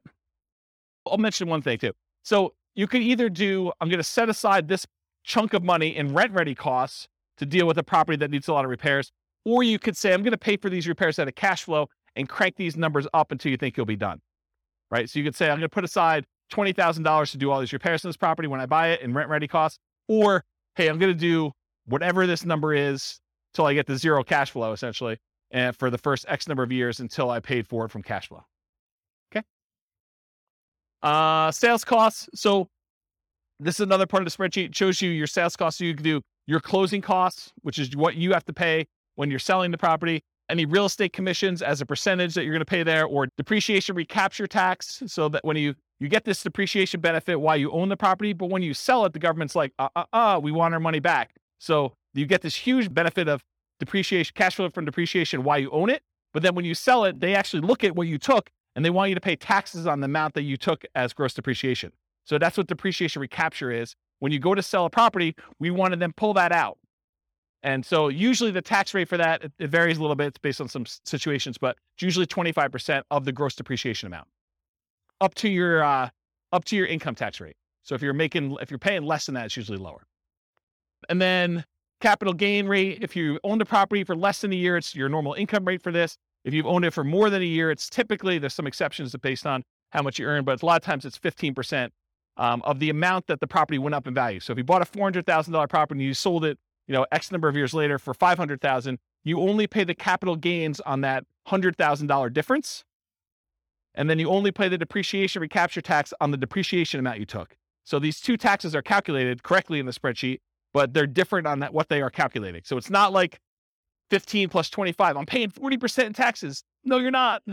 You're paying 15% on the gain and you're paying 25% on the depreciation benefit you got while you owned it. Okay. So realize that they work in different ways. And then this real estate commissions on whatever the sale price was usually. So there's 4 different expenses on there. You can adjust all those: closing costs, real estate commission, depreciation recapture tax, capital gains. You can use my defaults, which are pretty common. You can use my defaults, which are pretty common, or if you know something is different, if you're doing a 1031 exchange, you know which ones to modify. If you're a real estate agent, you can do that. If you have really low income and you've got some tax benefits of, capital gains or depreciation recapture, you can go ahead and change those to be what is true for you. And you can do it by year. You say, look, I have a really low income year coming up in year 5, so it'll be really low there. It might look like a benefit to sell it that year in order to optimize for that. But that's a different class, which I don't have time for. I talked about that. Any questions on this? Kind of crazy, right? Okay. And then refi costs. You can do your cash out refi costs to do this or a dollar amount. So if it's either a fixed dollar amount or a percentage of the amount you're refining, it'll do that for you. That's for the override. All right. We finally got to the outputs. We got 20 minutes to go over outputs because I think that's the end. So was it helpful to have the thing for notes? Was that good? Okay. I'm glad I did that. Good question. Yeah. So it's both. So the question was, are the overrides intended to be a backward looking, this is how my investment performed, and that's one of the new benefits of the new spreadsheet, that you can override everything?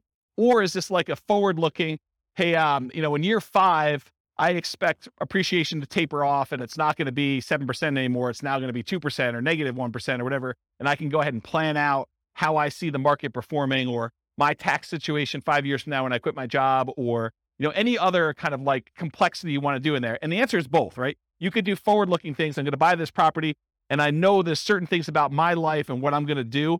You can model that, which is great. Or you can now use it to, and it was built with that in mind, but I haven't back tested it for that. And if you guys want to test it and tell me where the problems are, please do. But you can now use it for, this is what actually happened in year 1. So then when we look at year 3 and 4 and 5 returns, it's going back to the beginning of time and using real numbers. So that's the thinking. Yeah. Thanks, Rob. I was wondering how difficult it would be to add like maybe a scale bar or something down at the bottom to show year 1, 2, 3, 4, and 5. Mainly the 2 charts I'm looking at would be the monthly cash flow and the annual key metrics. Okay, so your request is to have a cash flow 1 through 5, like cash flow from depreciation and true cash flow, ideally, or 1 through 5. Yeah, because oftentimes it takes 3, 4, 5 years to stabilize a property. That's a good point. It would be kind of nice to see, like, I know this is analyzing year 1, right off the bat, if it's a good deal or not, but it would be kind of nice. No, that's actually really good feedback. And I definitely appreciate you giving that feedback. It's one of the reasons why I wanted to do the live classes. Email me and remind me to do that. And secondly, tell me which of the 9 charts you want to remove. So I'm happy to do it, right? But like, which one should we, and I think I know what it is. It's probably, non-loan expenses is my guess, right? For which one? What's interesting is it does show cash on cash ROI and cap rates for years 1 through 5. Right. That's the middle one. Just not the cash flow dollar amount. And the other one. Maybe I'd do that and I have a right-hand axis. I might be able to do the other chart I was looking at with annual key metrics. Annual key metrics. You want that for 5 years? You realize you can see all this stuff in your overrides, right? They're all there. Oh, that's right. Okay. So let me be clear about this. I'm not hiding anything from you. In fact, you can see more stuff than you've ever been able to see before, because the overrides show all the intermediate calculations for everything, and they're all labeled. Where you're getting at is the real estate financial planner software that allows you to look at any property, any number for any individual property and your whole portfolio combined. That's why you can copy it to Real Estate Financial Planner and run everything. Okay? All right. If there really are changes, though, let me know. Like, drop me an email as to what you think I should do. Thank you. Okay, so this is where we're getting to. I got 15 minutes now, and I'm happy to stay a little late if you want to, but it's basically just one per one that I did, and I just zoomed it up to make it big, okay? So this is this one. I'm going to go in this order. 1, 2, 3, 4, 5, 6, 7, 8, 9, okay? So I'm going left to right across the top, then the middle, and then the bottom. So if you're following along, that's where I'm going in the spreadsheet. Number 1, monthly cash flow. This, in my opinion, is probably the number one thing people look at. They want to know how much cash flow they have. And in this particular case, the green thing is monthly cash flow. The yellow thing is cash flow from depreciation. And the 2 combined, summed up with the total at top, is what we call true cash flow, which is literally these 2 added together. I'm not trying to trick you. I'm just trying to make it easy, right? So these numbers should be added up to this. Does that make sense? That's super helpful, right? Because that's a lot of times what we look at. Now, when you look at the real spreadsheet, you'll notice there's a whole bunch of colors. The 4 colors I always use this blue for appreciation. Okay. I always use this green for cash flow. I always use this yellow for cash flow from depreciation. And I always use red for debt paydown. Okay. There's some charts that don't show those. So what color to use for those? So these 2, the ones in the middle, are not those colors. They're not part of the 4. Neither of these. But the ones that are like on top are that. No, they're not there. It's not like I messed up. They're not the ones that would have standardized colors. Any ones that have standardized colors, though, they're colored that way. Okay. So any questions on this monthly cash flow? Really easy, right? And it's super, you know what you're looking for, and it's big and it's easy to see. Cool? Okay. This is the colors I was talking about. So this is, remember that return on investment quadrant, return dollars quadrant, return, all those quadrants that we do all this stuff. They're all color coded for this reason. Appreciation is always blue. Cash flow is always green. Tax benefits are always yellow. Debt pay down is always red. Same ones here. So these match. Cash flow and tax benefits, they match to this. Okay? That was purposeful.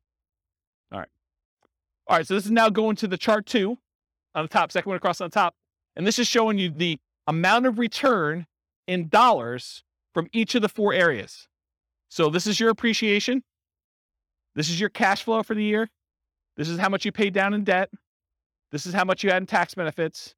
And then if you had a return from the reserves, if you watched the class where we talked about having amount of money set aside in reserves and figured out what your return is on that, there's a whole class on that. I can't go into it right now because I only have 10 minutes left. But there's reasons why we have 3 different versions of this, okay? These numbers are always going to be the same. The appreciation numbers for all 3. The cash flow numbers are always going to be the same. The debt pay down numbers are always going to be the same. The tax cash flow from depreciation numbers are always going to be the same. The number that changes is how much you get in reserves, whether you have 6 months of reserves, RIDQ plus R6. R6 stands for reserve 6 months, or 12 months of reserves, R12. Okay. So it shows you the dollar amounts, and now the total is on top here. So the total amount of your return, if you're not doing reserves, if you're like saying, screw James, I don't believe in this reserve thing. I've got a credit card. I'll just do that. Bad idea. But if you're doing that, $21,445 is your total amount. The majority of it coming from appreciation. The next biggest one is your debt pay down, a little bit of cash flow, a little bit of tax benefits. Okay. So you could see that. Then you see how much you got. If you had 6 months of reserves, you're getting a return on that. And 12 months of reserves, if you're getting a return on that. Just shows you dollars. Does everyone understand what I just went through? Because it's going to make me explaining the next chart a lot easier if you understand this one. Everyone got it? Any questions? Yeah, Andrew. Where's Mike? So with the appreciation here, I'm noticing that if you spend, $100,000 of rent-ready costs to do some renovation, and you increase the AIV by $100,000 as a result, you haven't really gained anything. You spent $100,000 to make $100,000. Yeah. Here in this particular chart, it shows the benefit of the $100,000 of the appreciation, but doesn't show the cost of that appreciation of $100K, because that's considered part of the total investment, not a cost. Yeah. So it's going to come up in the next chart, because then we're looking at return on initial investment. Yes. And you'll find out what the gain was on how much you put in. But because you're just looking at sheer dollars, I had to put a stake in the ground as to which way you do it, right? Because you could make arguments the other way if it was that. Yeah. That's what I'm trying to think about. And try to define year 1 to make it. Yes. And this is why this is probably not a good BRRRR spreadsheet, right? Because that sort of is a BRRRR related thing, right? Putting money in and getting a return on that appreciation in year 1, sort of thinking about it. And so I put the stake in the ground saying, this is the way I want to think about it, because in most cases, you're just looking at the sheer dollar amount that it appreciated rather than a BRRRR kind of forced appreciation number. Right. And I mean, the return, if you sell that chart, has it all because it has the invested money baked in. So that's all good. But it's here it feels like it's correct, but needs to be interpreted with the knowledge that it has that. And I think there's a whole bunch of things that come up like that. It's not just that one thing, right? There's certain things like you're putting in numbers, unless you understand why you're putting in numbers and what's going on, you could misinterpret what's happening. And I think that's true of a lot of tools. It's using tools, you need to understand your tools as an expert. This is your kind of skill set as an investor to do this. Right. So yeah, I agree. It'll come out in the next slide. Any questions on this before I go to the next slide, though? If you don't understand this, you're going to be confused. Any questions? This is what this is. This is like if you're getting a return on your reserves. So you put 6 months in reserves in some type of low bearing account. And this one, you're putting 12 months reserves, but you're willing to be a little bit more risky with it and get a higher return on it. Okay. All right. Next slide. This is the same chart presented a slightly different way, but now we're not talking about dollars. We're talking about how much you earned in dollars divided by how much you invested in order to get that return. So now we're saying you didn't have $13,200 in return. You now had 11.49%. That's that 13,200 divided by whatever you invested in order to get the deal. So this now shows you had 11.49% return on that initial investment in year one in appreciation. Okay. Then what's your return from cash flow? You got 0.57% return. It's the cash flow dollar, $656 divided by how much you had to invest to get the deal in year one. Then 4.24% is your return from debt paydown, and 2.37% is your return from cash flow from depreciation. Okay. Then there's a total on top. If you downloaded the old spreadsheet, there weren't totals up here. Now there are. You're welcome. Yes. But everyone has their own version of what a deal is based on what their situation is, what their investments that they can make are, what their market is. You know, there's a lot of factors that go into this and what your plan is, right? I think there's a lot of things. And so this is more of the 2 hour of like setting your, what did I call it? I think I called it like, what did I call it? Establishing your buying criteria. Yeah, there was a buying criteria class where I talked about all the different ways to measure returns and what yours are for setting up what makes a deal for you. Yes, they do go negative. Yeah. Andrew's going to check it because he's got the spreadsheet up, I think. Yeah. So these will go negative. They'll just show up down here and then your total will be lower. Okay. So it shows you though your return. And then when you have the ROIQ, which is return on investment quadrant, the 4 areas of return plus 6 months of reserves. That 6 months of reserves return is now this gray area. And this is our return on investment quadrant plus reserves for 12 months. This gray area up here is your 12 months of reserves, the return you're getting on that. And again, it's just showing you the total. So it shows if you're saying, screw James, this reserves thing is kind of for jokes. You know, I'm getting 18.67% return on my money from all these areas combined. But if I actually think about it in terms of I need to have 6 months of reserves in order to be prudently investing in real estate, because what happens if you have vacancy? What happens if you have repairs? Or what happens if you have other stuff like that? Then this says, hey, look, my overall return is really 16.57 if I have 6 months of reserves somewhere, including getting a little bit of money on that reserve that I'm storing somewhere. And then this one says, I got 12 months of reserves and I'm getting a little bit more money because I've got a larger return on that 12 months of reserves that I have. And so it shows you the return there. So this is sort of like your return with the drag from having reserves returns. So that's another way to think about that. Make sense? Okay, cool. So one chart shows dollars. The next one shows your return on investment for year one. If you want to see how these ROIQ numbers look for other years, that's at the top of page 2 of your handout. It shows you your return in dollars for all of them and your return on equity. Because once you get past year one, I don't think the initial amount you invested matters anymore. Then I think it's all about how much equity you could get out of the deal and what your return is on that. So it shows you those two, and it breaks it down into the 4 areas for those. Cool? All right. So now we're down mid-row all the way to the left. This is the returns if you sold the property. And I have 3 different returns. I have your annualized return. You basically take the amount of money you made divided by the amount of money you made as a percentage return, and you divide it by the number of years. That's what annualized is. It's really simple. So it shows you if you sold it right away, you'd lose money because your real estate cost to get out of the deal exceeded what you made, which you didn't make anything. But then as years go by, year 2, year 3, you start getting to the point where you're going to make a little bit of money using the assumptions we had. And then the further you go out, the higher this is. And this is the just really simple return you earn divided by the number of years. That's what annualized return is. The next one is compound return. That's the gray line, the bottomish one. And that shows you what return you had as if that was a yearly compounding return. I have to figure out what the formula is, but it's something with an exponent and stuff like that. Just realize that that's what it is. It's compounding. And then the last one is your internal rate of return. Internal rate of return takes into account when you have money going into the investment and when you have money coming out of the investment.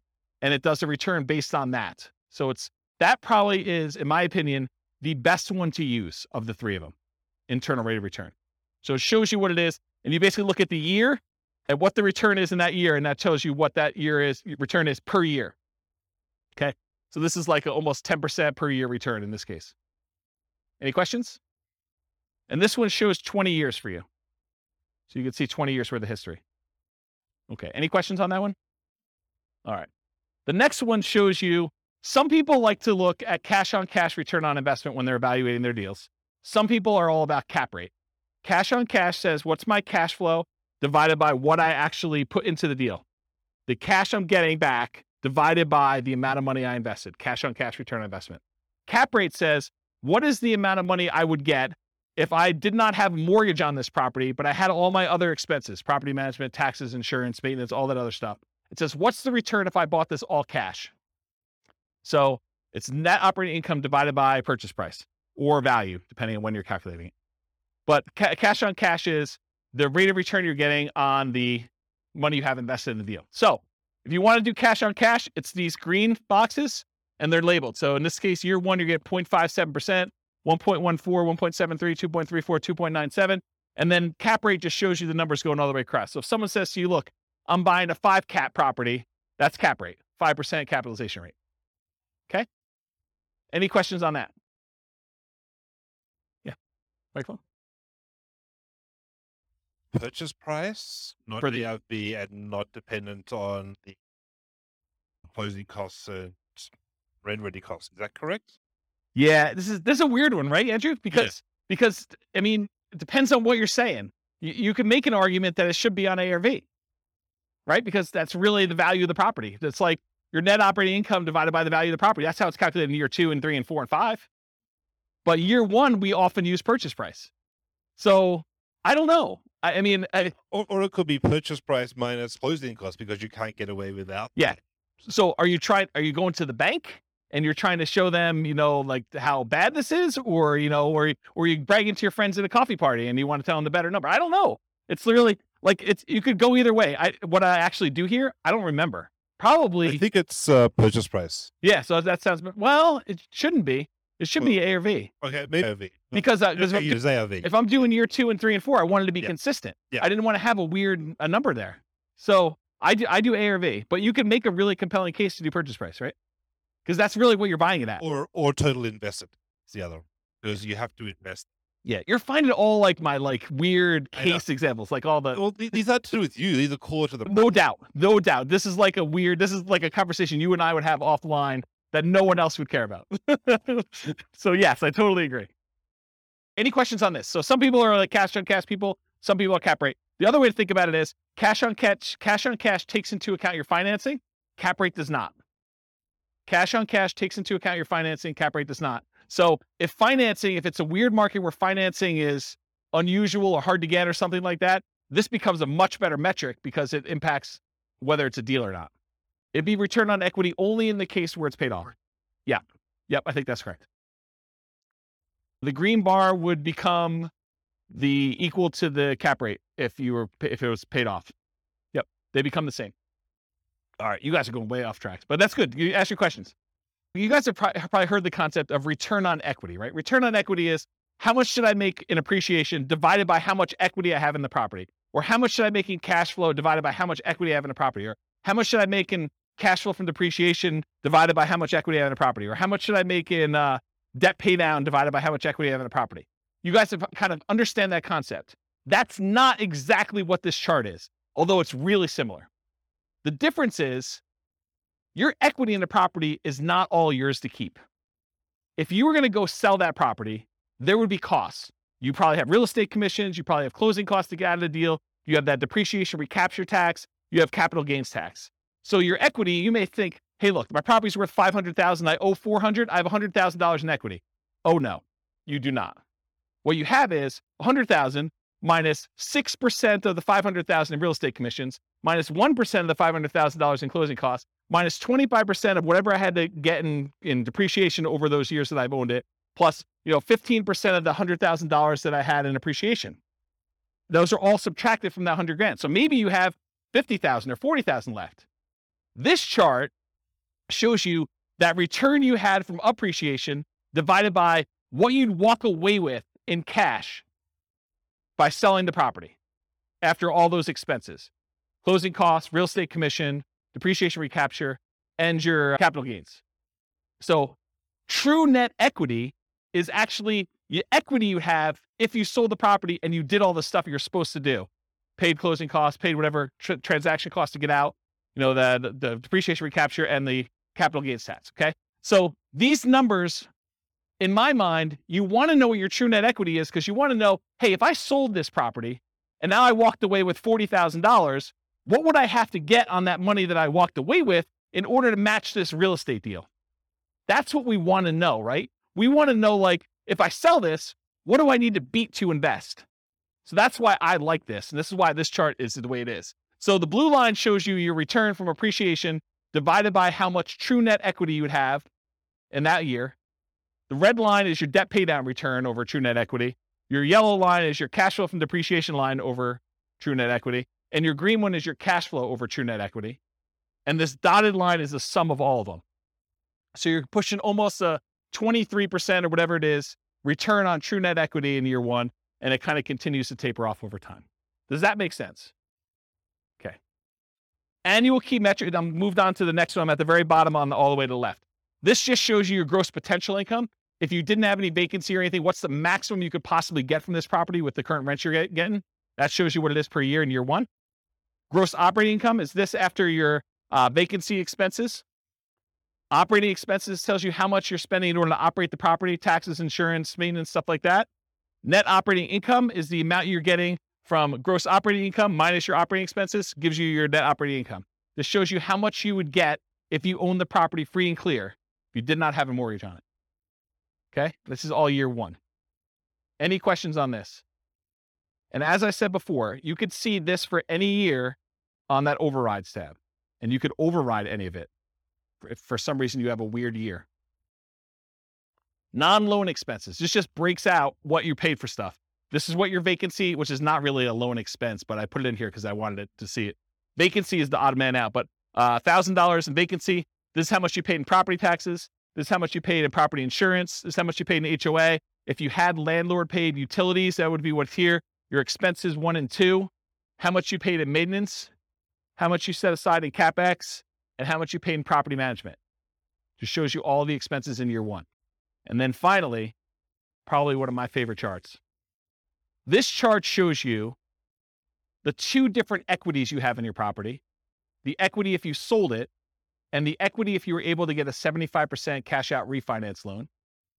And then what it costs you in order to access that equity. Okay. So the blue line shows you how much true net equity you had. You had a little less than 100,000 in year one, and it kind of steadily increases over time to year 20. The yellow line shows you if you could go get a 75% loan to value loan, how much could you pull out in cash out refinance equity each year? Okay. And then the dotted line shows you CTA stands for cost to access true net equity. So what are all the costs, real estate commissions, closing costs, depreciation recapture tax, capital gains tax, in order to get at this $100,000. So you paid 40% of what you got out here of $90,000 or so in order to get at this. That's really expensive money, right? So you could see what the cost was in order to get at that money, okay? And if you do a cash out refinance, it starts off really, really expensive to get out a very small amount of money.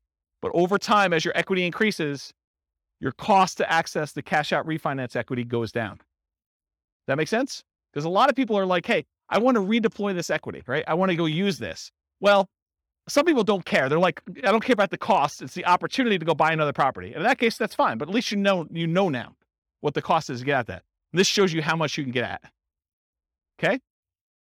All right. Last slide. Then I'll take questions if you guys have it. I would suggest to you, if you're serious about being a real estate investor, go analyze 100 deals. And one of the reasons why I want you to do this is, number one, I want you to be practiced so that when you actually have a deal you're serious about, you know, like where stuff goes, where to get things, and you're pretty quick at doing it, and you have a feel for a lot of different stuff. And secondly, I want you to know what a deal is and what a deal is not in your marketplace. Because if you go analyze 100 deals, 90% of them are going to suck. They're just going to be like, yeah, it is a pass. But then you're going to be like, oh, these 10 look decent. And you're going to know what looks decent because you'll have analyzed 100 of them. Okay, so that's why I suggest you do that. Then, how many people are like overwhelmed? They're like, holy crap, James, you are like crazy. No one? Oh, okay, you got a couple people. Okay, yeah. So this is the challenge, right? Because not everyone builds spreadsheets like this in retirement for fun, right? Like this is like, oh, I'd like make a new spreadsheet. I'm going to go build this crazy thing, and this is what pops out 2 days later. And I understand that. And unless you have done this a whole bunch of times, you're like, cash flow from depreciation, true net equity. What are you even freaking talking about? It's like foreign language to a lot of folks, and you'll get better at it over time if you keep coming to class, which is what you want to do. But if you're overwhelmed and you're about to go buy a deal or you're trying to do this, get help. Don't like try to struggle through it and think, oh, I think I got this. And then you kind of half-ass it and you end up with a really bad deal or really struggle with something. You can ask your real estate agent to say, look, I'm doing this deal analysis. Help me walk through this together. They may use my spreadsheet. They may use one of their own. It's up to you and up to them. But go ahead and ask them, or go find a CPA or an accountant who understands this stuff and can help walk you through your numbers. It would help if you did the 100 deals first. That way, when you go to them, you know enough to see when they're BSing you. Not talking about CPAs or accountants specifically, but in general, if you go to someone, you ask for advice, and you don't know that they don't know what they're doing either. It helps if you kind of know, right? So definitely go get some advice if you need to from accountant CPA. Or if you can't get your real estate agent or your accountant or CPA to do this, and you absolutely need help, you can purchase support. You can say, look, I'll pay James for 30 minutes to go over a deal with me. And you could, or someone else. It may not be me, but because I may not want to do it forever. But basically, you can go do that if you really, really want to. Steve's laughing because he knows. He's like, yeah, James is going to do this once. He's going to like, screw this. I'm not doing that anymore.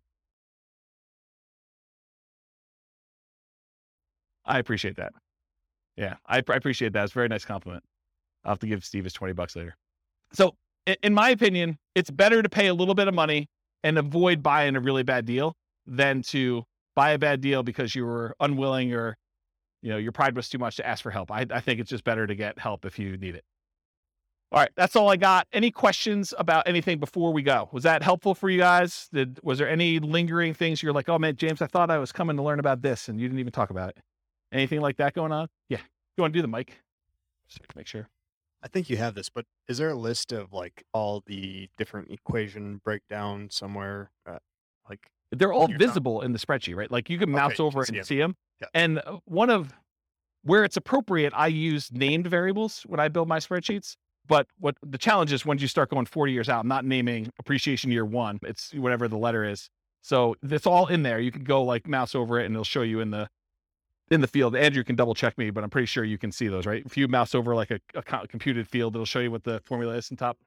Yeah. So there's a good book out there. I think it's like, 103 investor metrics every real estate investor should know or something like that. There's a book on Amazon you could buy, and it walks you through the calculations for how to do all of them. So that's probably a good book if you haven't ever seen those and you need that. I don't remember what the title is, but it's something like that. 52 metrics some real estate investors need to know, or look on Amazon. I was just wondering, where do we go to start the 100 deals? MLS. Just start going through MLS. If you're doing stuff locally, go pull them out of the MLS, or you're doing stuff remotely, pull them out of their MLS. But yeah, don't overcomplicate this. Just go pull up deals. It doesn't even matter if it's a good deal, because you're going to start finding out what's normal, and then you'll start saying, "Hey, look, I'm tired of analyzing the same crappy deal. Let me start discerning and getting better." Anything you do in life that you practice multiple times and you do repeatedly, you just naturally start getting a feel for it, and you get better at it, and you start understanding how things work out. And it may take more than 100, or you may be done at 15. It's probably going to be closer to 100 though. And I can't tell you how many deals I've analyzed at this point. It's a lot. It's a lot of deals. And eventually you start coming up with rules of thumb where you're analyzing a deal and you're like, oh, this is just like this property that so-and-so bought or I bought, except it's $10,000 more or $50 less in rent or $100 more in rent. And so you start getting to the point where you're like, that was a really good deal. It was like $200 a month cash flow. So if it's $50 more in rent, that's going to be like $250 in cash flow. So I know that's going to be a good deal. And you start getting references that you can use and shortcuts, but you don't get that unless you've done 100 and probably more than 100 to kind of get to that point. But that's where you're aiming for. So you said there's a class though that says like criteria that you would consider. Do you remember the title of that class? Was it Establishing Your Buying Criteria? Yeah. So there's a 2-hour class on that. And honestly, I don't give you an answer. I don't tell you. It's on the website, Establishing Your Buying Criteria. So the challenge you're going to have with that class is, I don't say to you, 10% cash on cash, you want to buy those, right? What I talk to you about is, these are the different kind of metrics you can use to establish whether this is a deal for you or not. And it's up for you to decide what that is.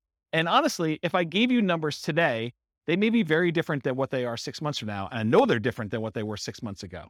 Like, I did a class right before I went on sabbatical and I was going to retire, and it was called, Is Nomad Dead?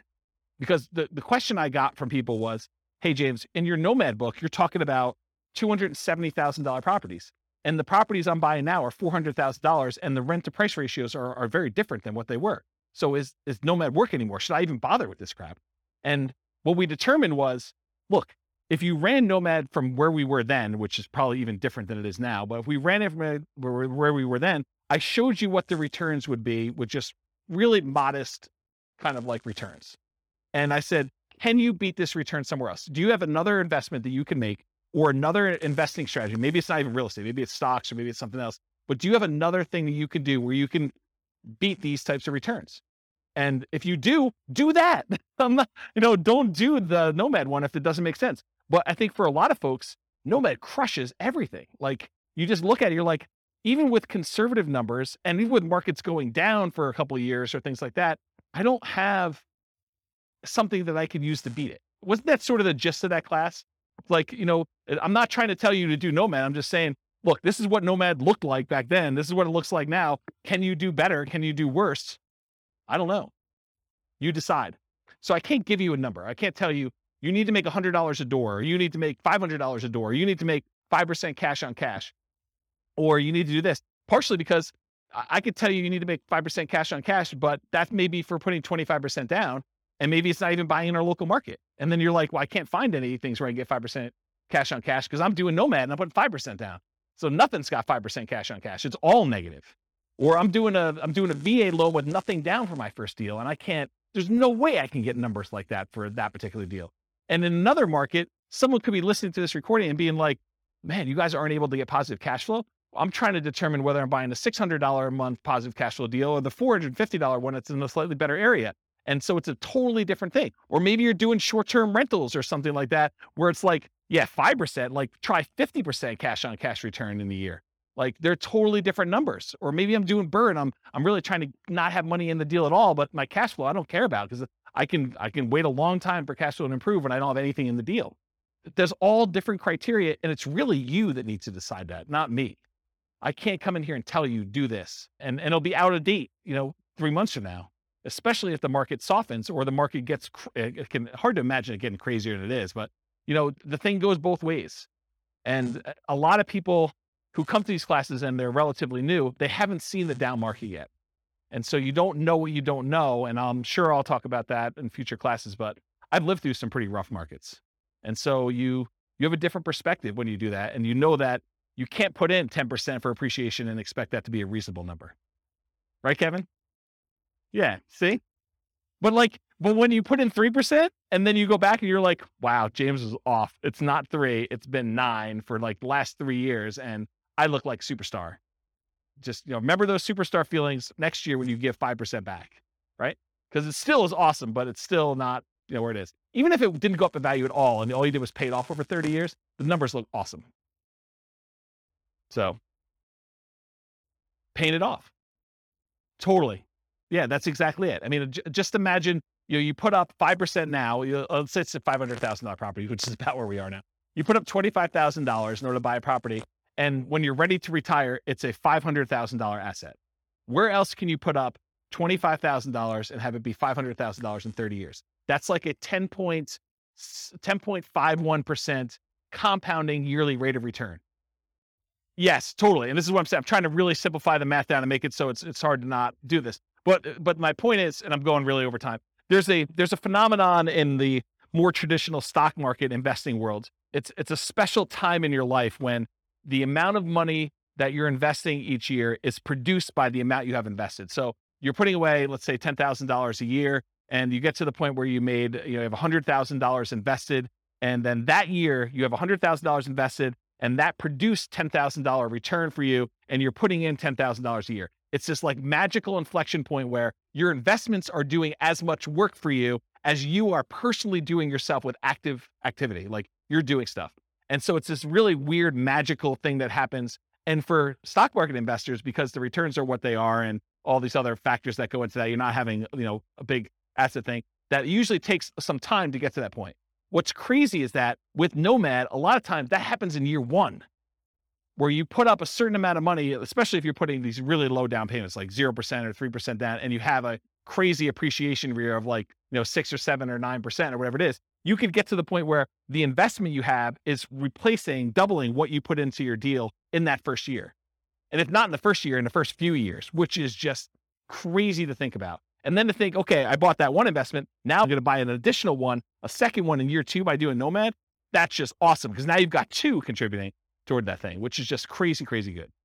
I don't know. I'm off on a tangent. Any other questions? Well, thank you all for coming. I appreciate it. We'll stick around for a few minutes. I'm going to stop the recording. Thanks all for coming. I will talk to you all soon. With home prices up, mortgage interest rates up, and rents up, but not quite enough to counteract the higher prices and interest rates, cash flow on rental properties in San Angelo is harder than ever. Book a call with the Real Estate Financial Planner to apply our proprietary 88 strategies to improve cash flow on your rentals. See the show notes for a link to schedule your call and improve your cash flow today. If you're a real estate agent, lender, or professional in San Angelo that wants to help our real estate investor listeners, consider reaching out to learn about collaboration opportunities with this podcast. We'd love to add more value to our listeners by having you assist our investors buy, sell, and finance their real estate investments. See the show notes to schedule a call to discuss collaboration opportunities.